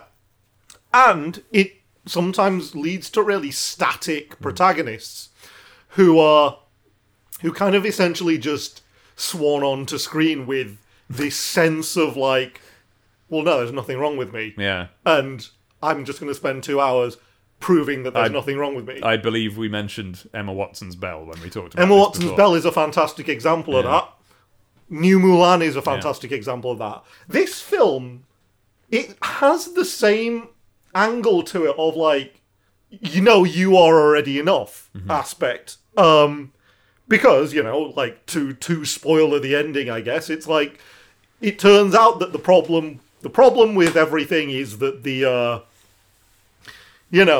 it seems for a long time that, maybe Mirabelle's presence is this sort of aspect of disharmony that's sort of like tearing the family apart and therefore tearing the house apart and ruining the magic. But in fact, it's kind of decided more that it's like, no, it's the grandmother. Like, yes, because she entertains the idea that Mirabelle could be the problem tearing them apart, and it's that unkindness that is in fact causing fractures in the family and therefore the house. Yeah, that basically the grandmother has become so fixated on this idea of like, they've been given this miracle and therefore they must live this sort of superhuman life of like, just... That's the thing, their powers turn out to be metaphors for the extent that this grandmother character like expects perfection from them all. Yeah, because everything that they've been given is this gift, because as you see at the beginning, but then also more sort of like powerfully in a flashback towards the end, she and her husband and infant children were, and I don't know whether this was an allusion to any kind of real historical event. I don't know enough about Colombian history to know. No, that's the thing. But essentially, they used to live in a more normal part of Colombia, presumably, and then there were these horseback riding gangs of people like going around like sacking the village and stuff like that, and they were driven out. Her husband was killed, and it was in that moment that, like, in her grief, this magic manifested and drove away these invaders and created this safe bubble for them all to live in. And ever since then, she's been holding on to this idea that, like, like, we've been given this gift and, like, we have to make good on this miracle, and therefore I demand absolute perfection from everything. Everything needs to be just so. Yeah. And It's sort of an ultimate explosion outwards of the concept of like, well, I've put this roof over your head. yeah, exactly. So therefore, you kind of all need to live a slightly subservient life to And my... artificially, we have to be the artificial perfect family. Yeah. I did love how you gradually found out that applied to everyone, not just her. Yeah. You start off the film thinking, no, it's just Mirabelle who's the put-upon one, who is more is expected of her than she can give. And then you find out that, the ones who have these superpowers feel exactly the same way and are justified in feeling that way. Because, yes, she's putting that same pressure on them as well. Yeah. Yeah, and that works itself out over the course of the film in a really organic way. Yeah. So yeah, in the end, the grandmother kind of has to come to terms with the fact that she's been the one who's sort of like really put the pressure on that sort of shattered the miracle. So in that respect, the moral is very much that, like, look, the grandmother as, the matriarch figure, she's the one who's been expecting too much of all of her children and grandchildren. And that's where you get this theme of, no, they're enough. They were doing their best. And she just needed to love the family that she had, rather than this idealized version of how she needed things to be that only existed in her head. So, and there was, as well as that, this another slight difference from the we don't like version of like, no, you're enough and everyone else needs to learn, is that usually everyone else in those films is in some way against our protagonist. Yeah. Whereas that wasn't really the case in this. The resolution was other people telling her she's enough. It was a conflict in her own. She was the one who didn't think she was enough. Yeah. At least by the end. And the thing that I liked about the way that therefore resolves for all of the characters is the idea of, like, in order to get to that place, you actually have to do work. Yeah.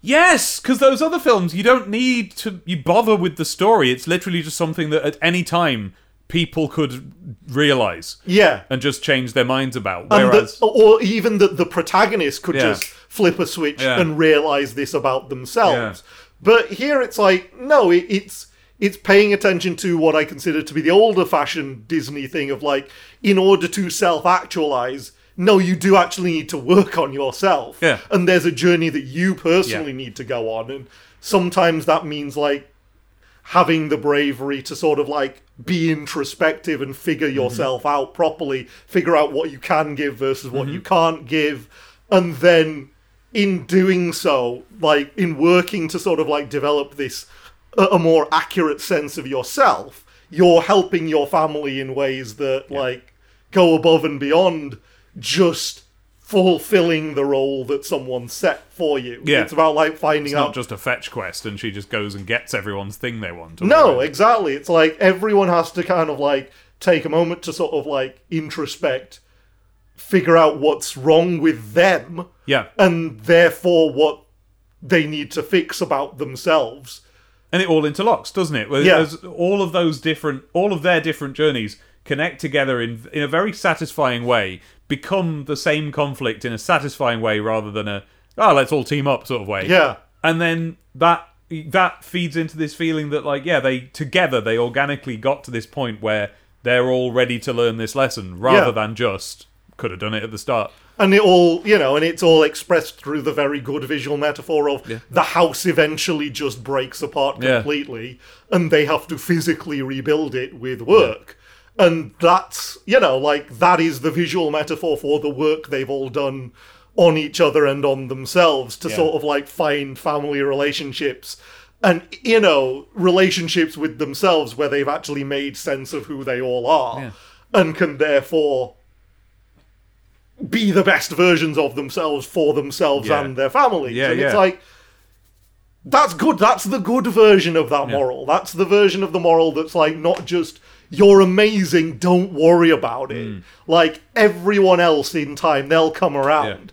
It's like, no. And they were all a bit more isolated at the start of the film, even though everyone except her ostensibly was working as a family unit the way they should. Yeah. They kind of weren't. They were all off in their own category. Yeah. They were, and they all had their own route. Like, they were boxed off. Everyone had their own space. Yeah. And then but at the end when their abilities are coming back and you did get the sense that now they're doing it because they love each other, rather than just because, okay, this is my thing I do and I've got to. Yeah, exactly. And they're now able to sort of reintegrate and sort of embrace all of what they actually are, including their flaws and the people in the family who are a bit weird. Yeah. Like, and I think we've been steering around the character of Bruno because his sort of presence is sort of a spoiler in a sense, but it's also not one. I mean, he's introduced early on as like the problem member of the family, the one who's like... You think he's gonna be the villain. If there was gonna be a villain, that he might be it. But I think you become aware pretty early on that he isn't. Yeah. And it's even introduced as a joke. The first time we hear about it is when they say, "We don't talk about Bruno," in, I think, the opening song. Yeah. But then you see his door. See, all their doors, right? They've got a cool design on them. Yeah. That's like an image, a sort of a glyph of that person. And his just looks like an evil wizard, doesn't he? He looks like this big sinister conjurer, and his thing that he does is see the future, and he's messed up the family by seeing some disastrous future. He's a Cassandra, isn't he? In the sense of like the person cursed with knowing the future, but no one wants to hear what the future is, and he's cursed with the knowledge of bad news about things to come that everyone, whenever they hear it from him, just shoots the messenger straight away. And everyone just hates him because he keeps telling them this bad stuff that then happens. But obviously then he does show up and he's fine. He's fine. Just this nice guy that... He's a bit messed up. He's a bit messed up, but he's likeable. It's clear that the problem with him was everyone's attitude towards him. I can't believe you didn't recognise that was John Leguizamo. I didn't. It's amazing that I didn't. I tell you why. I was fixated on the fact that I thought not so much once I'd got to know him, but when I first saw him, when he first really appeared on screen, he looks a lot like Alex Lacamoire, who's the... I think the director of Hamilton, certainly the director, and he follows Lynn around in all of his projects, and he's always somewhere. And I'm like, is that meant to be Alex Lacamoire? And then, actually it doesn't look as much like him as I thought. By which point, I wasn't thinking about who's voicing this guy at all. I'd just come to accept the reality of the character. No, I didn't recognise his voice, despite being a big fan of one of his works. Are you even aware of having ever seen him in anything other than the Super Mario Brothers movie? Well, I know he's in Ice Age, and I don't care about them. I saw Romeo and Juliet. I saw it once. Don't remember it, so I don't know what he's like in that. So no, there's nothing else where he's been a major character in it, and I've been able to evaluate his performance. He's an odd guy. He's quite like his style is very wacky. Actually, much more so than you might think. If all you've seen him in is Super Mario Brothers. That's the thing. So for all the joking that we do and that I join in with, I genuinely think he, in Super Mario Brothers, is a very good actor who gives a very naturalistic performance. I just think he's very good in it. And that's not a joke. I think he is. But so then, all I've ever seen him in since then is these big... overblown, wacky cartoon characters. He turned up in a TV version as the Genie of the Lamp once. And that was a big cartoon. That's all I've ever seen him in, big cartoon roles. I think that's his natural preference. I think that's his natural preference. I think he considers himself a comedian more than anything else. He was a comedian before he was Luigi.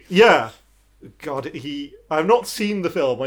I've seen clips of it in reviews of it, but he did like a star vehicle in the 90s called The Pest. The Pest, that was it. I was going like, it's not The Jerk, that's Steve Martin. That's a perfect example. We've seen the intro, have we not, to The Pest? Yes, you have. That is the John Leguizamo I'm talking about, that I don't know, and whose work I haven't seen.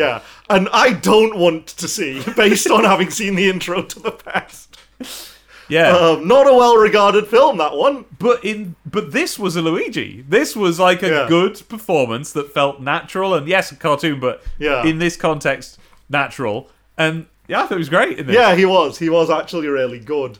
That there's a bit of a drum roll to that character over the course of the film, but yeah, he's good when he shows up, and the fact that he's then able to reintegrate with the family at the end is a really good, happy ending, and that, like, it shows the degree to which the family situation has been repaired, and it's just all the pieces just come together really nicely, I think, and I really just came away from it having very few, like, problems with it. Yeah. And this is a film It's just good. And this was a film that I did kind of go in there sort of, I would kind of say half expecting not to like. Yeah, yes, I think that's fair. I think me too. And I think it was unfair for maybe me to think that, but like... Yeah, but we've had some films in a row, haven't we? Yeah. Right. Here's what my thing was. We've had some films in a row from Disney and from Pixar, and I frankly I find it difficult to tell which... I can never remember which one My Daddy's Trousers is by. Yeah. But we've had a few in a row that were fine. Yeah. Rather than, like, great. You know what I mean? It really is sort of like, if I think back over the last several years, and like, which were the really good ones, I immediately go Tangled, Moana. And then there's lots of other good ones, and like, and I thought that Zootopia was good. You liked it more than I did. You put that right up with... Yeah. I put it nearly there. Yeah. And I've no real reason. It's just like, I in think my it just heart. connected with me more, Like, I think Moana's really good, but I think I like it less than you or than a lot of people. But it's really good, Yeah. And so those are the ones that to me feel like the way a Disney film once did, where it's like, this is a tentpole moment in animated films. Yeah. Frankly, just because we're this old now and there are that many of them, there's just so many Disney films now that it's starting to matter less. Yeah. And so when I go to... There's 60 of them. Yeah. So now when I go to a new one, I go like, oh, here we go, we're about to have My Daddy's Trousers. Yeah. And we didn't. We had a really good film. Yeah. Really, really memorable. I don't think it's quite up there with Tangled yet for me. That, to me, for some reason, I just loved that one so much. But it's up there with Moana, no doubt. I've got to say, it took me a little while to sort of, like, fully digest Tangled as well. I didn't adore that straight out of the cinema, but I do now. Right. So, I don't know. You never know how these things digest. Yes, and this is a film that's going to stand up to further scrutiny. I think so. In a way that some, including, like, Moana, don't really, because they're designed for you to watch and like the first time. And maybe, yeah. Films like that, like... Well, specifically that film. I liked Moana the first time I watched it, and subsequent times I watched it were subsequent times I watched it. It wasn't the sort of film where you're like, oh, I've spotted this now, or like, this deepens the more you watch it. I feel like this film will. I've no proof because I haven't done it yet, but it feels like the sort of film that's going to be just as good next time. Yeah. Like, I'm looking forward to finding out. Yeah. It's just, I'm just trying to kind of, like, pick back now over reasons why I was kind of so, like, lukewarm going into it. I don't know, I feel like there's a certain degree to which I was expecting this film to feel more self-satisfied than it was, and I didn't think it was. Could it be... And this is shallow, but could it have been, subconsciously, that the title was in a foreign language? Like, that doesn't that a little bit set it up as, like, an up itself sort of a film? I don't know if up itself is the right word for what that is, but, like... Okay, I'm going to touch on a point that I think we've discussed further outside of the realms of the podcast, but it's like, there's a certain, like... It was something that, like, alienated me a little bit from In the Heights when we saw that. Because I thought craft-wise and filmmaking-wise, that was absolutely fantastic. But there was a certain... The material's relationship with its own kind of cultural trappings didn't speak to me. Like, I thought it was a film that was, like... That really represented Lin-Manuel Miranda's, like... He's a guy who's really overwhelmingly in love with the sort of... with his own cultural upbringing in a way that's like, I mean, it's really nice. It's really nice, and he kind of he must be nice for him. Kind of, yeah. But it's like, it's sort of like he gives it such a kind of a rich, fulsome tribute in everything he does, and like But I felt a little bit on the outside looking in within the Heights, because it's like, I guess it's like that's, you know, I have my own cultural background, but I don't relate to it in the same way that like Lin-Manuel Miranda does to his, where it's like he's going to go out and write like a musical love letter to his own block. Yeah. You know what I mean? Like, it's that to me is like, wow, all right, steady on almost. And there are degrees to which I sort of feel like sometimes in recent times when they've done movies where one of the stated goals is we are going to represent this culture, that sometimes I find what that translates to is we're just going to spend like ages and ages and ages sort of like luxuriating in the trappings of a culture. Yeah. In a way that's like cool, but not a replacement for a story to me. Which has reminded me the Day of the Dead one. That's the film we've been forgetting all this time. Coco. Yeah. Yeah. Now, is that a Pixar or is that That's a Disney? Pixar. Yeah. That is... I didn't have that problem with that, but it was another one where it could have done that, where it's like, check it out, here is the This Culture animated film. Yeah, yeah. And that's what this is. It's a here is the This Culture animated film. What did you think of Coco in the end? I loved Coco. Yeah, I remember loving Coco. I don't remember it well enough, so it's time for me to rewatch it. I did rewatch it recently, and it's brilliant. Like, it's, you know, absolutely put it up there with Pixar's best, really. Now, that could have been one of these, though, couldn't it? That could have been a... the thing about this is we've picked a culture. Here you go. Yeah. Sort of a film. But Coco was really inclusive. Yeah. Like, Coco was like, we're really excited about this culture, and we're going to show you why. Yeah. Whereas, I don't know, like, there were aspects of, like, when I saw In the Heights where I was like, this is Lin-Manuel Miranda's love letter to himself. You know what I mean? Like, I don't mean that as cruelly as it sounds. But there were aspects of that where I did feel like I'm happy for you that you love Washington Heights this much, and I'm happy for you that you find this level of meaning in the idea that sometimes you go around to your grandma's house and she cooks. Oh, yeah. You know what I mean? But like, but there's times in some of the recent Disney films where I've sort of felt a little bit like, I bet this means a lot to someone, but to me, it's a bit like, yeah, okay, okay, cool. Let's move on. Let's move on past the 20th minute of shots of food.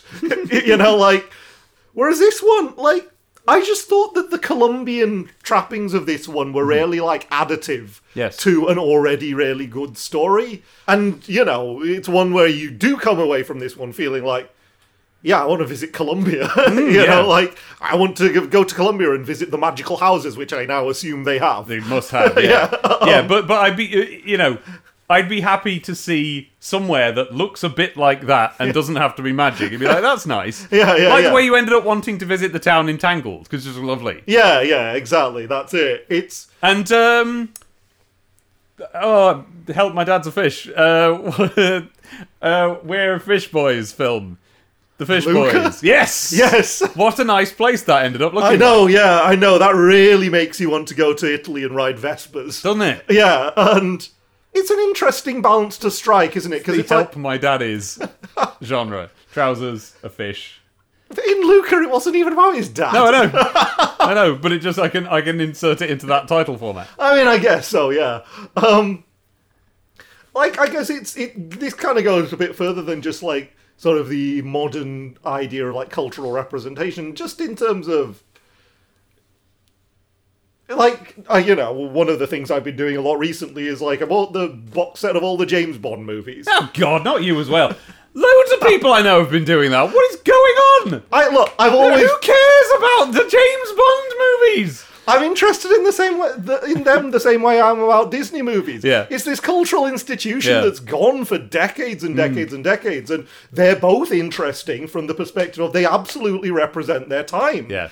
Like, the James Bond series, especially so, they are just so brazen in being like, right, what's been popular in the last 2 years? We're going to put a bit of that in this film. Oh, yeah, like when they went, it's parkour this year. Yeah, That's what we're doing now. It's parkour this year. I'm like, I'm watching one film, it's like, I bet Enter the Dragon came out a year before this. And it's like, oh, okay, you've made this film. I noticed this one has a lot of sharks in it and a character called Jaws. I wonder what was popular. Is that when the character Jaws came out? Was it a reaction to the film Jaws? Yes, it was a year after Jaws. Oh my god, I never knew that! I, thought it was I assumed it came first. No. And I assumed there was no connection, that no one ever made the connection between the two things. God. Right, fair enough. Yeah, but that's why I find that's something. Remember that year where everyone used to throw their bowler hats at each other? What James Bond exactly. came after that? But yeah, it's such an aspect of, I mean, all the James Bond movies, but especially like the early ones, this travelogue aspect to them, where it's just, here's a bunch of countries the audience will not have been to, and we're just going to have loads of scenes in Japan or Italy or like New Orleans or whatever, because you, the audience, you won't have been there. No. And that's entertaining enough for a lot of this film. Like, it doesn't really matter what's happening in the plot, because the plot of the first 2/3 of any James Bond movie is James Bond goes around. Yes, and I haven't thought of this before, but like, there was a time, and I think it was while the James Bond films were being made, that like just being able to fly abroad became something far more attainable. Yeah. So that was like a thing people were into, was just going to a country. Just going and to a here's country. the series for that. Yeah, exactly. And that's why the relative flimsiness of the plots of most of those movies didn't affect their popularity, because it's like, well, it doesn't matter that literally all that's happening is, I mean, frankly, it's a lot like what I was saying about Disney films. It feels like a series of vignettes more than it feels like an ongoing spy thriller plotline that you're investing in. It's just like, no, you're not really following a thread. It's just James Bond got a clue and he went to this cool place and went around this temple or this series of scenic streets, and then there was a chase, and I never thought about it before. The James Bond series is just about, like, wouldn't it be cool if you had this holiday? Yeah, 100% that's what like, you're probably a beer-drinking bloke from the UK. Yeah. Wouldn't you like to go to this country and, like, wouldn't it be cool if there was, like, sexy women there who liked you? I know. I don't mean I'm just now realising that it's wish fulfillment, but, like, specifically the idea of, like a holiday. Yeah. What if you went on a plane, and what if you left the family behind? Yeah. Went on a plane yourself. Yeah. And this cool stuff started happening. That's I know. what it is, there was a sexy lady. Yeah. There were some baddies after you, but you got it. You saw it out. Yeah, because you have got quite a good watch. Yeah, exactly. Yeah. And your car, like, believe me, people are looking at your car and they're jealous of it. Yes. Like, yeah. This is the midlife crisis movie series. That is what it is. Yeah. And that's why it's been going for like 60 years. But yeah, from that perspective, it's like, that's where I draw this line of connection between that and some of the way Disney make their films, of just like, you presumed, white Western European / American audience. Here's some weird foreign things that you might not have seen before. Yeah. And obviously it's a little bit, the tenor of it is a little bit different now, because it's a bit more like, it's less, hey, white Western Europeans and Americans, here's a tour of this fancy place. And the now mysterious Orient. Yeah, exactly. Whereas now it's more like, no, we're actually bringing in creators of those backgrounds, and they're getting to sort of showcase their culture. But sometimes the net result is not that different. You know what I mean? It's still a, hey, look at these buildings. Look at, we call our grandmothers abuelas, like, look at our sumptuous tables full of food.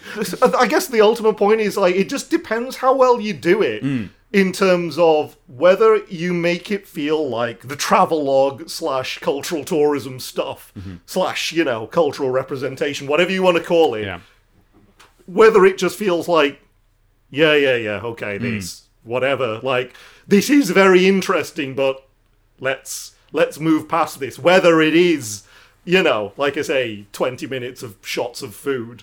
Or like, what's the 20 minutes of shots of food you're thinking of? Because we discussed this briefly on the car on the way back. Yeah. And like the film that I think of when you say that yeah, not one you've seen. It's that cartoon with Philippa Sue in it. Yeah. And that really, the first several minutes of that film is just look at the food we make here. Yeah. And I didn't actually get any further in the film than that. I feel like there's a lot of no, there aren't films genuinely where there's 20 minutes of that. Of course. But there are films where There's that one. yeah. Okay, there aren't films I've seen that genuinely have that, but there are a lot of of these films recently where you do feel like the purpose of the scene is to showcase this, and to showcase it from either an authenticity point of view or just a look at this sort of point of view. And sometimes it does feel like authentic detail that makes it feel like, in a way that's additive, in a way that makes it feel like, you know what, this is adding to a sort of a sense of, cultural authenticity and a sense of place to this movie. And then there's other times where I feel like this reminds me of the bit in whichever James Bond film it was, where it's like, they just go to a sumo wrestling match, and then there's just loads of footage of the sumo wrestling. Oh. Because it's like, in the 60s, who's you ever haven't seen it, right, sumo wrestling? Right, yeah. So that in and of itself is, oh wow, look at this. But to me, it's like, alright, what's this? What's this got to do with the spy adventure that I thought we were on? And I just sort of feel like that's still a thing, but it's like, it's just from a slightly different perspective and for a slightly different purpose. But to my mind, the effect is the same, whether you do it well or badly. And Encanto does it well. It does it consistently well. It never just feels like I'm being toured around a culture for the sake of being toured around a culture. Like I said, not that I think there's anything wrong with that, especially the way that it's done by the likes of Lin-Manuel Miranda, where it's clearly this point of genuine pride rather than a pure cultural tourism thing. Yeah. But it just depends on whether I found it entertaining or not. And there are other films I could name where I didn't love it, whereas here I'm like, no, this is great. This is great. Yeah. And that was one of the things I was concerned about with this film going into it, and that turned out to be fine and great, in fact. And that's true of almost everything in this. Yeah. Did you have, can you think of problems? No. I thought, when it started, I thought I was going to have problems. I've already mentioned this, that I didn't find the opening song particularly strong. Yeah. But even there, I remember going so at the very start, it starts with this flashback, this explanation of here is what happened. And I've complained to you before about the necessity of showing the one or both of the parents' death in the flashback at the start of the film. But this wasn't that. As I was like, oh, is this going to be one of them? And no, it isn't, because the child isn't there. Yeah. Shut up.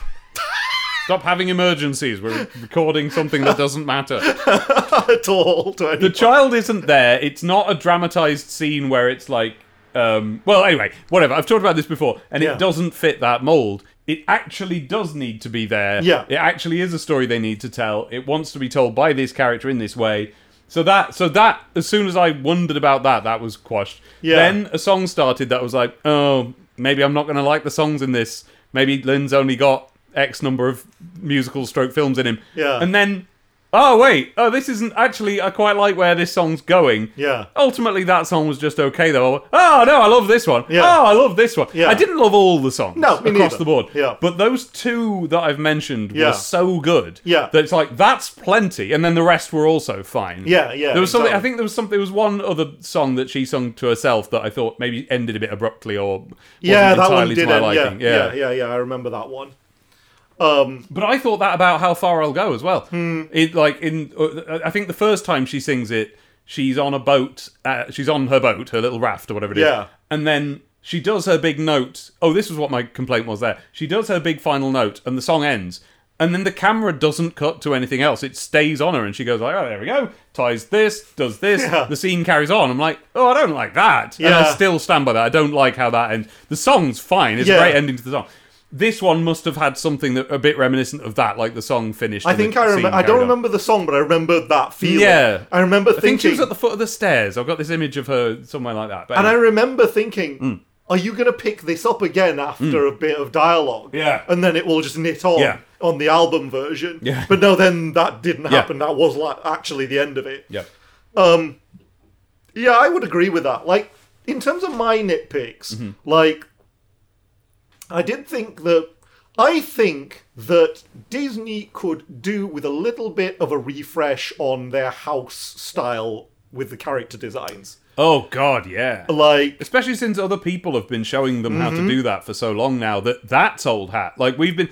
how long was it ago since Cloudy with a Chance of Meatballs came out? And I went, look, great! Now we know what we can do with CG. The likes of Disney will make the next step. Yeah. And they still haven't. They still haven't. And, like, Pixar have moved way out of it now. Like, I guess they haven't, they? Yeah, the Help, We're a Fish boys. That look totally different. And, they're doing Peanuts movie type stuff in that. They've got that. They've got a couple of only works from this angle expressions where the character's mouth would open and you'd see through it in 2D and stuff. And Turning Red looks like it's following up on that in terms of its character designs.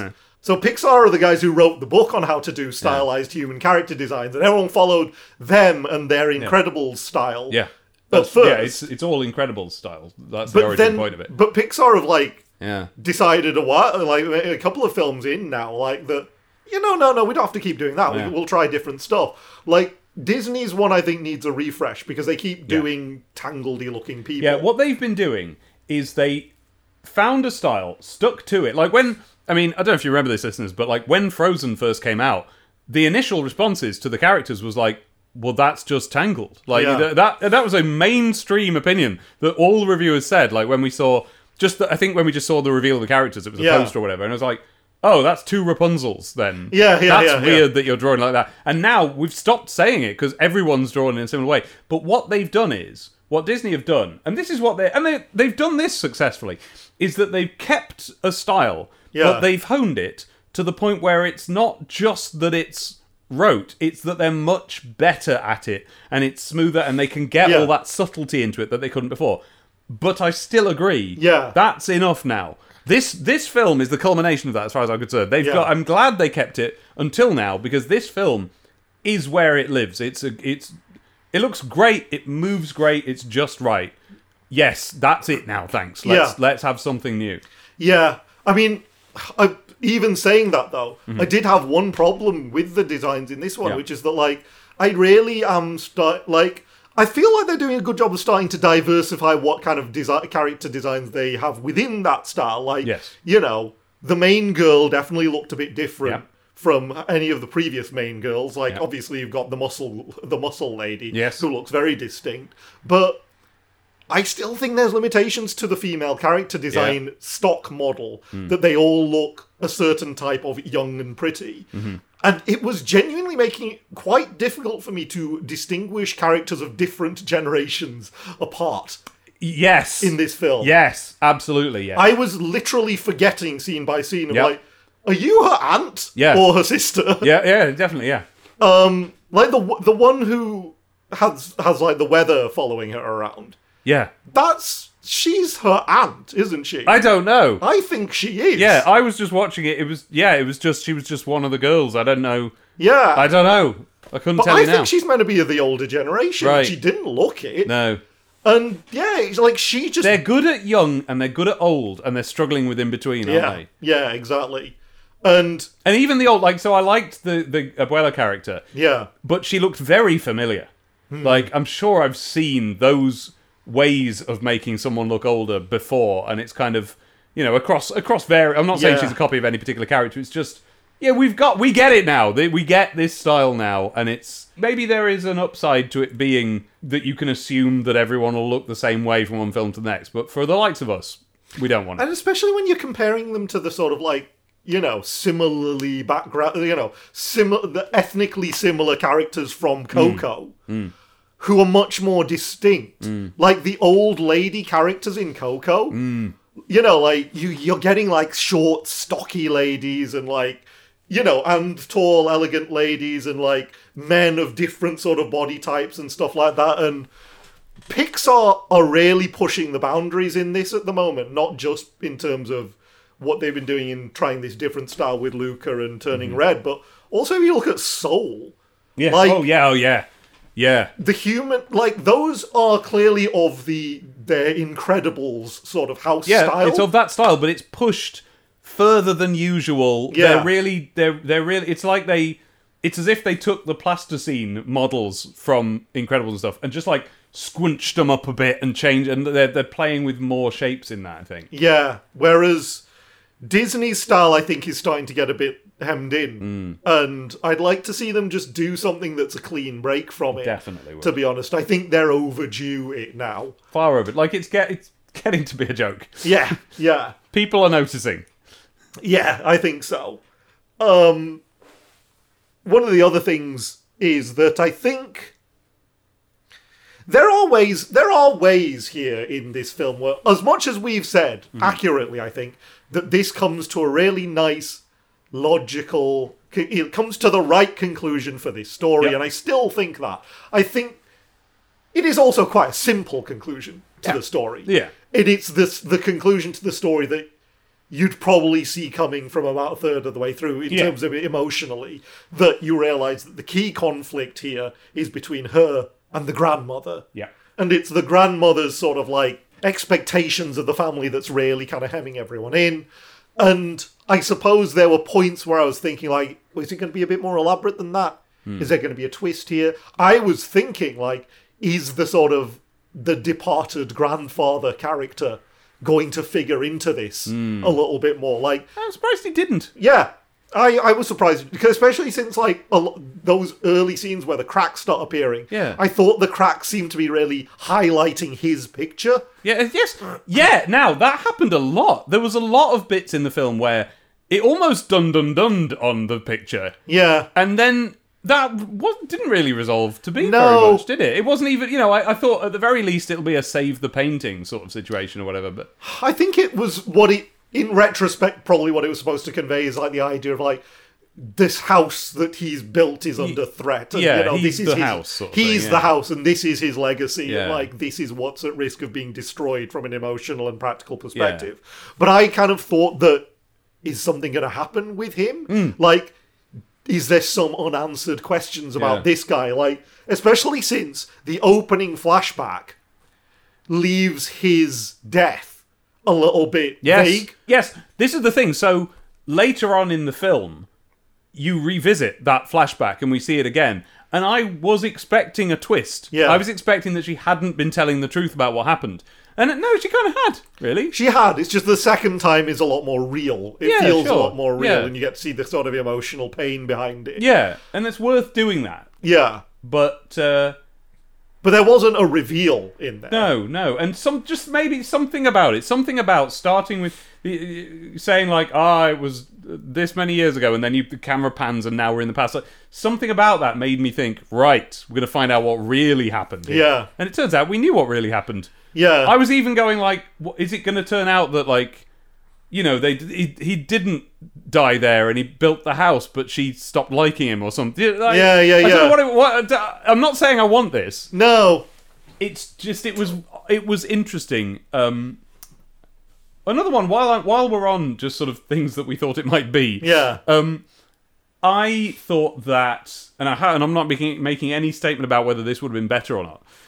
But I did think that we were going to get some kind of a connection between her and Mirabelle as the two who don't have a magic power. Apparently. Yeah. Like, I thought it was going to be that both of them, their magic power, quote unquote, or the reason... There always seemed to be a reason why the Sorting Hat didn't bestow something on Mirabelle. Yeah. And I thought it was going to be that, because she's an Abuela type. I even thought we were going to end on her old with the family under her. Yeah. And maybe, and I actually kind of wish we had. I think that would have been a bit of an emotional hit. I think that would have been quite nice to see. But I say that purely from a, from the perspective of like, I would be satisfied to see it. I haven't thought about if that would be good or bad structurally. Yeah. I can see how that would work. Do you know what I mean? Yeah. Just connecting that they are the ones with the conflict, but actually it's because they're the ones who are the same as each other. Yeah. They don't have a power. She maybe a bit more about her feeling left out and everyone else got something special and she just lost a husband.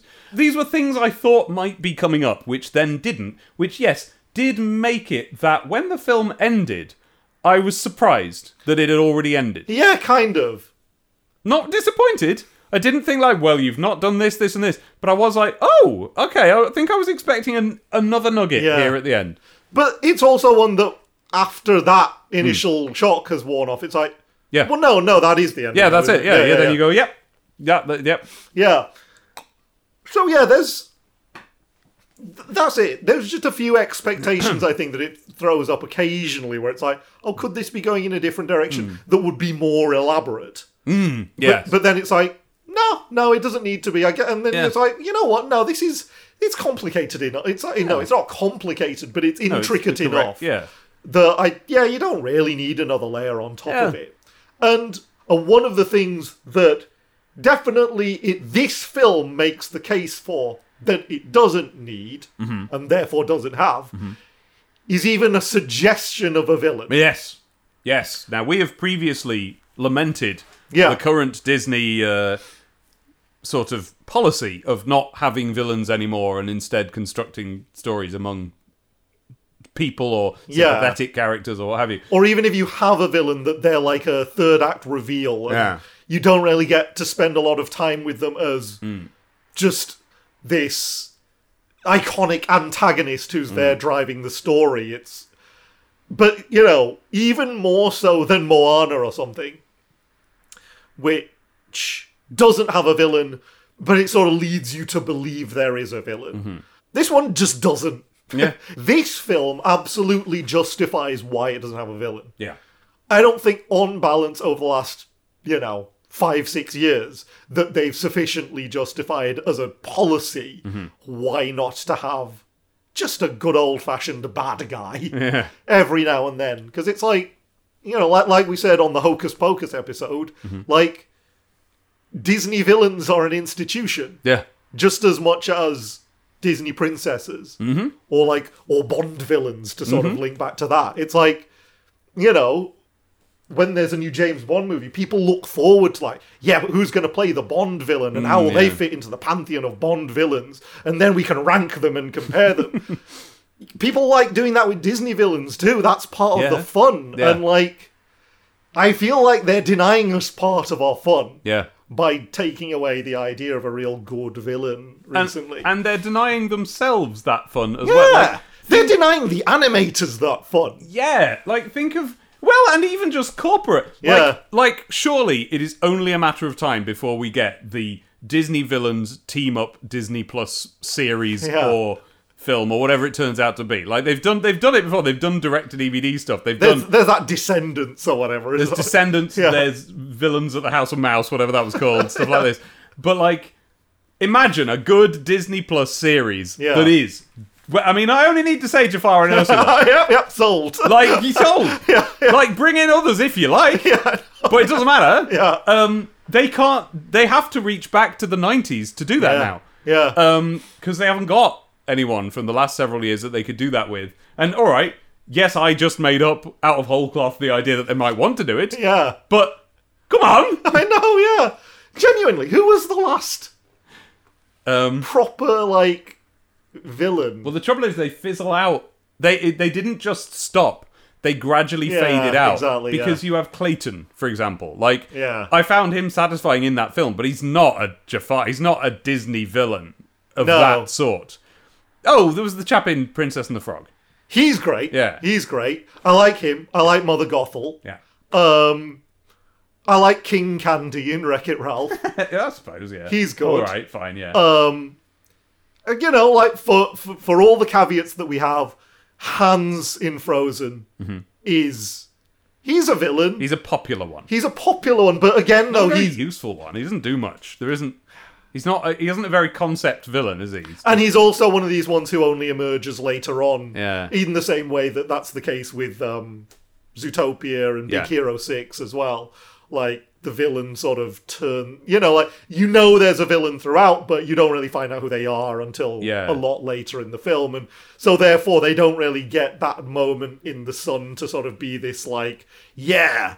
You know, this is why I'm the next Ursula. Yeah, kind nor of do thing. you really get much of an insight into what his actual villainry is like. Yeah. Because there's, as we're talking about it now, I'm thinking Hans wouldn't be very good in anything like this because he's not... with Ursula and Jafar, right? Yeah. The two best ones. You can imagine their other crazy schemes. Yeah. You can just think of the sort of thing they might do the rest of the time. With Hans, it's just like whoever he happens to be with, he would just, I don't know, scam them in some way. He would just wriggle into their trust and be mean. And that's not interesting enough, even though it is in more grown-up things, in like dramas and like Yeah. the many real people type villains that there are in the world. Yeah. Could do that. With Hans, we don't get enough time with him to know what he's like other than bad. Yeah. So who's that? It doesn't matter. It's a bit flavourless as a Yeah. result. And I think the same's true of, like I said, the Zootopia and Big Hero 6 villains. Yeah. Which, I won't name them because, you know, I don't want to just spoil two other films in a podcast Yeah, fair enough, yeah. about another film. But if you've seen those two, you'll know who they are. And especially in the case of Big Hero 6, it's like, who can even remember? I mean, yeah. Like, and yeah, kind of since then they've just not bothered. Yeah. Like, even gestured towards bothering. No. We're going to love it when they do, but this was not the film. This was not the film. No. In this case, they are absolutely right. They're absolutely right, yeah. Not to. You can't say villain, you can't say antagonist, but the negative force in this film is a real-world, I don't know, clash of priorities and personalities that can happen within a family, and that's well worth making a kid's film about. Exactly.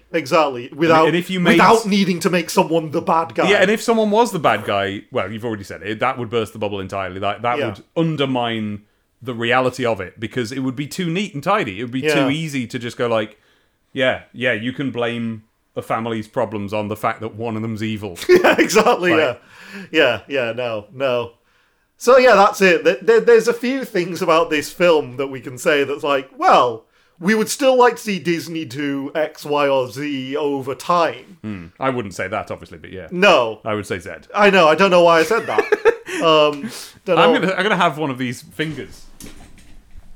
We mean Cadbury's fingers. Yeah.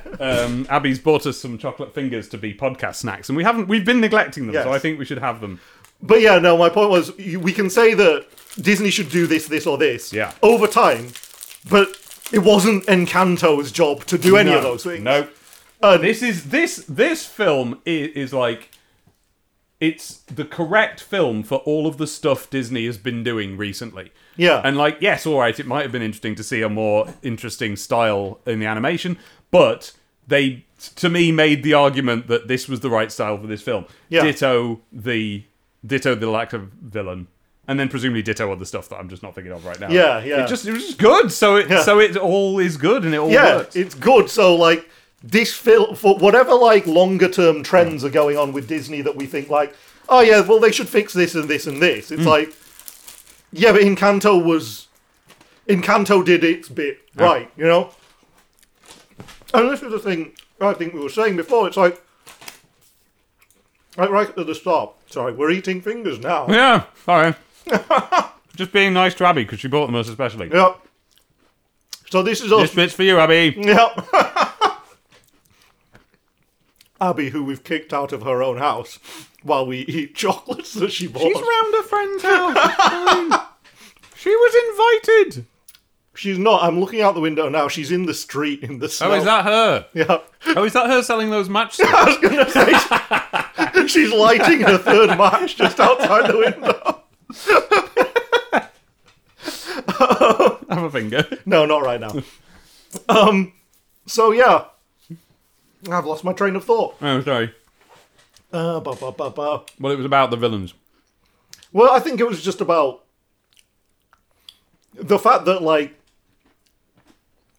I still would like Disney to sort of get back on a run. You know what I mean? Like, but one thing that I'll definitely say about this is that we've talked in previous podcasts, including the Raya one, maybe going back to Frozen 2, that I wanted to see a big success for them, like creatively, Yes. in this new era under new leadership. Yes. Like, you know, you need sort of a statement win, don't you? Yeah. Like, to sort of say, like, look, we've had a bit of a transition, but now we can carry on putting out really great stuff. Yeah. Don't worry, just because we changed leaders doesn't mean that it's all downhill from here, because that'd be horrible, especially given the In circumstances this particular circumstance, yeah. around it. So I clock this up as a win. Yeah. And I mean, I just hope they take it as that, because, like, I saw the sort of, like, box office forecasts around the opening of this, and it's a bit soft, to be honest. But And have we yet sorted out how to adjust for COVID? no, it's hard to know. Yeah. It is hard to know, because some films have done actually very well, Yeah. but then other ones have been bit, less than you'd have thought, but in a way that you do adjust Yeah. for COVID. And then other ones, it's like, no, that's just a bomb. Well, and for example, you seem aware that it's about to be on the Disney Plus for free anyway, so it wouldn't be a surprise if a lot of people went, let's not. But with that said, though, like, there have been films that were released with a similar sort of, like, premise, where they were either on video on demand at the same time, or Oh, right. it was known that they were about to be, Yeah. that still did pretty well. Oh, right. But we'll see. Like, I think they'll... This is the thing with them. I don't think they are the type of studio who just think, well, it did well, so who cares what the reviews say? Yeah, they're not just looking at numbers. No. They will want to see that the film was well reviewed. There is an artistic through line, even in this, what must be the most incredibly corporate era that Disney's ever been in. Yeah. Nevertheless, they seem to be judging their own films on similar terms that we would, judging by the films that then come later. Which is, that's good. I want them to still do that, even in this, as you say, aggressively corporate era. But yeah, people seem to like this. Like, the critical reviews have been very good by and large. And yeah, I want to see... It's hard to know, though, like, whether... Because most of their recent films have been pretty well regarded as well, but I just see this as being much better. It's so much better, yeah. Like, so much better. That's the thing. That's what I've been trying to put into words when I'm talking about My Dad's Trousers, or like I use that as an example because that is a film. The reason I keep going back to that one, and yes, it's Pixar rather than Disney, but Disney Plus, lumping it together just for now, right? Mm-hmm. That film was fine, but what happened in it? Like, it's not vastly memorable. And I don't think anyone ever really has a huge reaction to it one way or the other. It's an example of the sort of film they make now. Yeah. And that's what Disney have been skewing towards, I think, is that style of film, which is like, yeah, this is all right. It's the kind of film we make, isn't it? Yeah. And I think that our response to them has been to acclimatise to that and expect that. So when someone reviews a Disney film now, they're like, oh, this is the charming fare from Disney. And what they mean is like, yeah, here's another one. It's another one. It's not one. It's it's not like the crap that other studios often make. Yeah. So and yes, and I think that is what they mean. Yeah. Even though we're quite blessed at the moment, like there's not as much crap as there once was. No, is there? that's true. But yeah, no, like people aren't just like churning out shark tales. Yeah, at the exactly. moment. That we're past that, but that's part of it, isn't it? Like, Yeah. because we're not in that, because there's not awful rubbish coming out. Yeah. It's tempting to think of anything passable as good. Yeah. And I think people do. I think people adjust for that. And How will they react to an actually good one? Yeah. I don't know. I think I rate something like Onward a bit higher than you, just because I think there's a lot of sincerity that goes into something like that, and there's a lot of creativity that goes into something like kind of above and that. Like Onward was not, I don't think it's top tier by any standards, but it's clearly not a film that they just churned out. No, and listeners, if I've given you that impression, that's not what I mean. And I liked it, and I enjoyed all of it. It's just, I don't know, it just doesn't stand out, really, I think, in some way. It's another film that came out. Maybe, and it could purely be that I'm now old enough, that I've seen enough of them, that it's impossible for them to really stand out. But Moana does, and I think this does, and I'll wait and see what it looks like from a year's distance or whatever. Yeah, that's it. But yeah, I would consider this like the best film they made since Moana, at least. Like, absolutely, at that. And yeah, it renews my confidence that, like, okay, maybe there is, like, maybe the juice is not totally run out on the current Disney era. Maybe they did take a couple of years to sort of adjust, but now they can kind of keep things rolling again. Yeah. But I guess time will tell whether this is that or whether this is Lilo and Stitch. Oh, yeah. You know what I mean? Yeah. Like sort of a peak among sort of that doesn't mask an overall downward trajectory. But again, like we keep saying, that's on Disney to solve. That's not Encanto's job. Yeah. Encanto's job was just to be the best film that it could be for what it wanted to be, and I kind of think it was. Like, given that we can't think of any meaningfully significant ways to improve it, maybe it is the best version of itself. And it's like, well, well done. I'm not said that of a Disney film for 5 years. Yeah, exactly. Neither of us requires anything more of this film than it gave us. Yeah, and like we're a pair of big whingers. So, exactly. We do not settle for, we will not let things lie if we think there's something wrong with it. You all have been listening to us long enough to know that. Yeah. We'll go on for hours and hours and hours if we think there's something significantly wrong with something. Even if it's the biggest animated film of all time. The biggest live-action remake of all time. Yeah, exactly. So, I mean, even that one. We didn't talk about that one for 8 hours, though, did we? Didn't we? It wasn't 8 hours. No, I think it was 6 hours. We mean Beauty and the Beast. Yes, what do you mean? What did you mean? Lion King, I thought you meant. No. No. That actually, I can't decide which is the worst one. No, Beauty and the Beast, because The Lion King, I can watch that until I get bored. Which is pretty quick. But I can watch it and I'm bored. I stuck Lion King on when I got my new TV and sound system. Oh, yeah. And let me tell you, I found the true home of The Lion King 2019 as a tech demo for your new TV and sound system. Yeah. Because it's I'm like, this looks and sounds fantastic. Yeah. I will watch this for a few minutes until I get bored. Yeah. But until that time, it's like, yeah, wow, I can see all the HDs. I can hear all of the kind of the ambient sound of this worse version of Circle of Life. And yeah, absolutely. Look, you got a new TV, new sound system, stick Lion King on Disney Plus, or I was going to say on Blu-ray, but no, don't buy it. No, but if you're really doing a tech demo, you do have to. You do have because Disney Plus is subject to the fluctuations of your connection. Yeah, and it's going to be a lower. It's going to be bit rate or whatever. Yeah, so I'm afraid you have to buy it for that. Oh no! I'm sure they come with a tech demo disc anyway, don't they? Or like it probably is the Lion King. Yeah, it probably is. Do they have that footage of a ladybird on a leaf with a bit of dew on it? Does that come in the TV? That's the Lion King 2019. Yeah, it is. Literally is what I'm talking about the 4K footage they used to put on in Argos. Yeah. But, yeah, it is, isn't it? It's what that film is.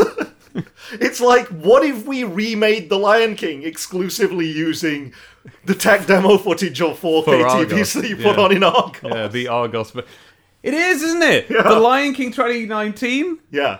is for TV shops. Yeah. And Yeah. for Jon Favreau to test out tech that he would then use on The Mandalorian. Yeah. Like, that's all it is. It was literally just them experimenting with tech. And There's a place for that. there's a place for that, but that's the short that you put before this film that we were talking about. Like, there's a reasonably pleasant little short before this film about overprotective raccoon parents. Yeah. And that, you know, like, it's fun, it's cute, it's got, like, you know, it's one of those sort of 3D... I wasn't into it, really. 3D done in a 2D style. Dave, your mileage will vary, It was alright. but that's where you experiment. Yeah. That's where you experiment, and not remaking the Lion King in its entirety. yeah. But yeah, like I said, My whinge there is purely because it did so much work to look 2D that I Yeah. was sat there going, well, just 2D then.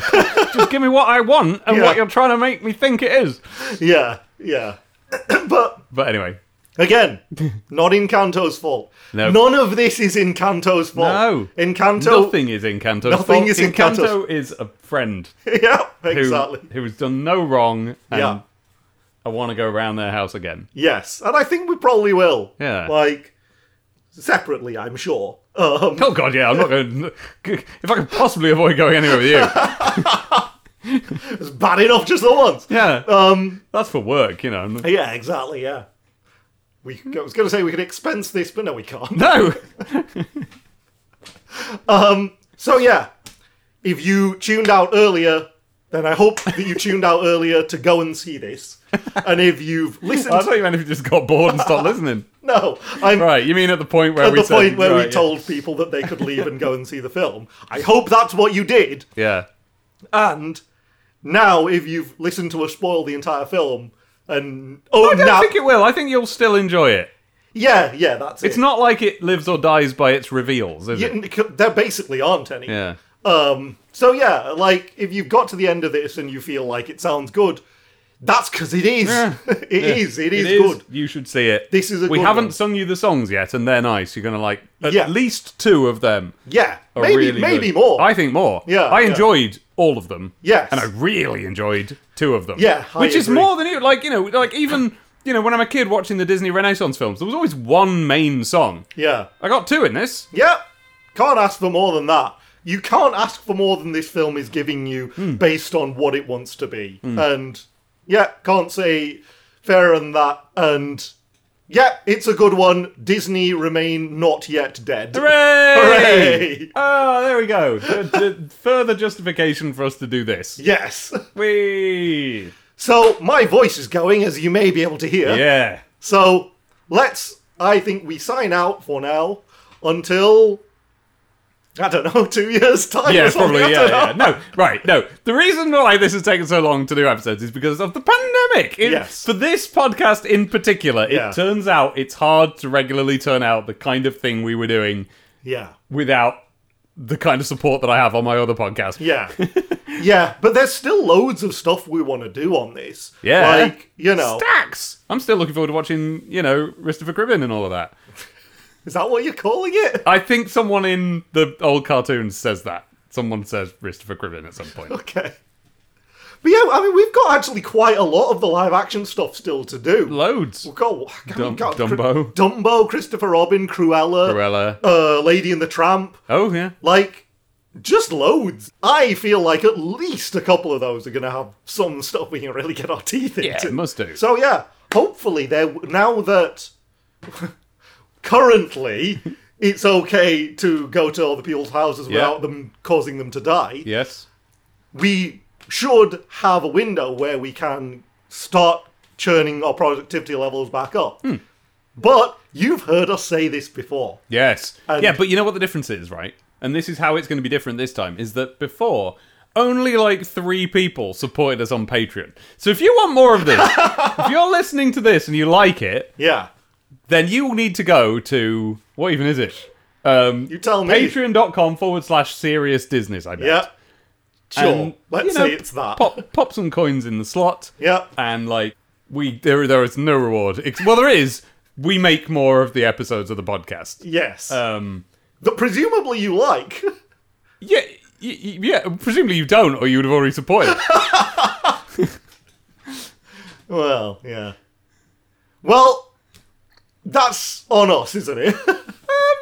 Or is it on them? I don't know. I think we're turning out a quality product here. Oh, so it's the children who are wrong. Yes. Right, okay. Yes. No, it's the fact that we never remember to in any way promote the fact that we're doing this or tell anyone at all. Yeah.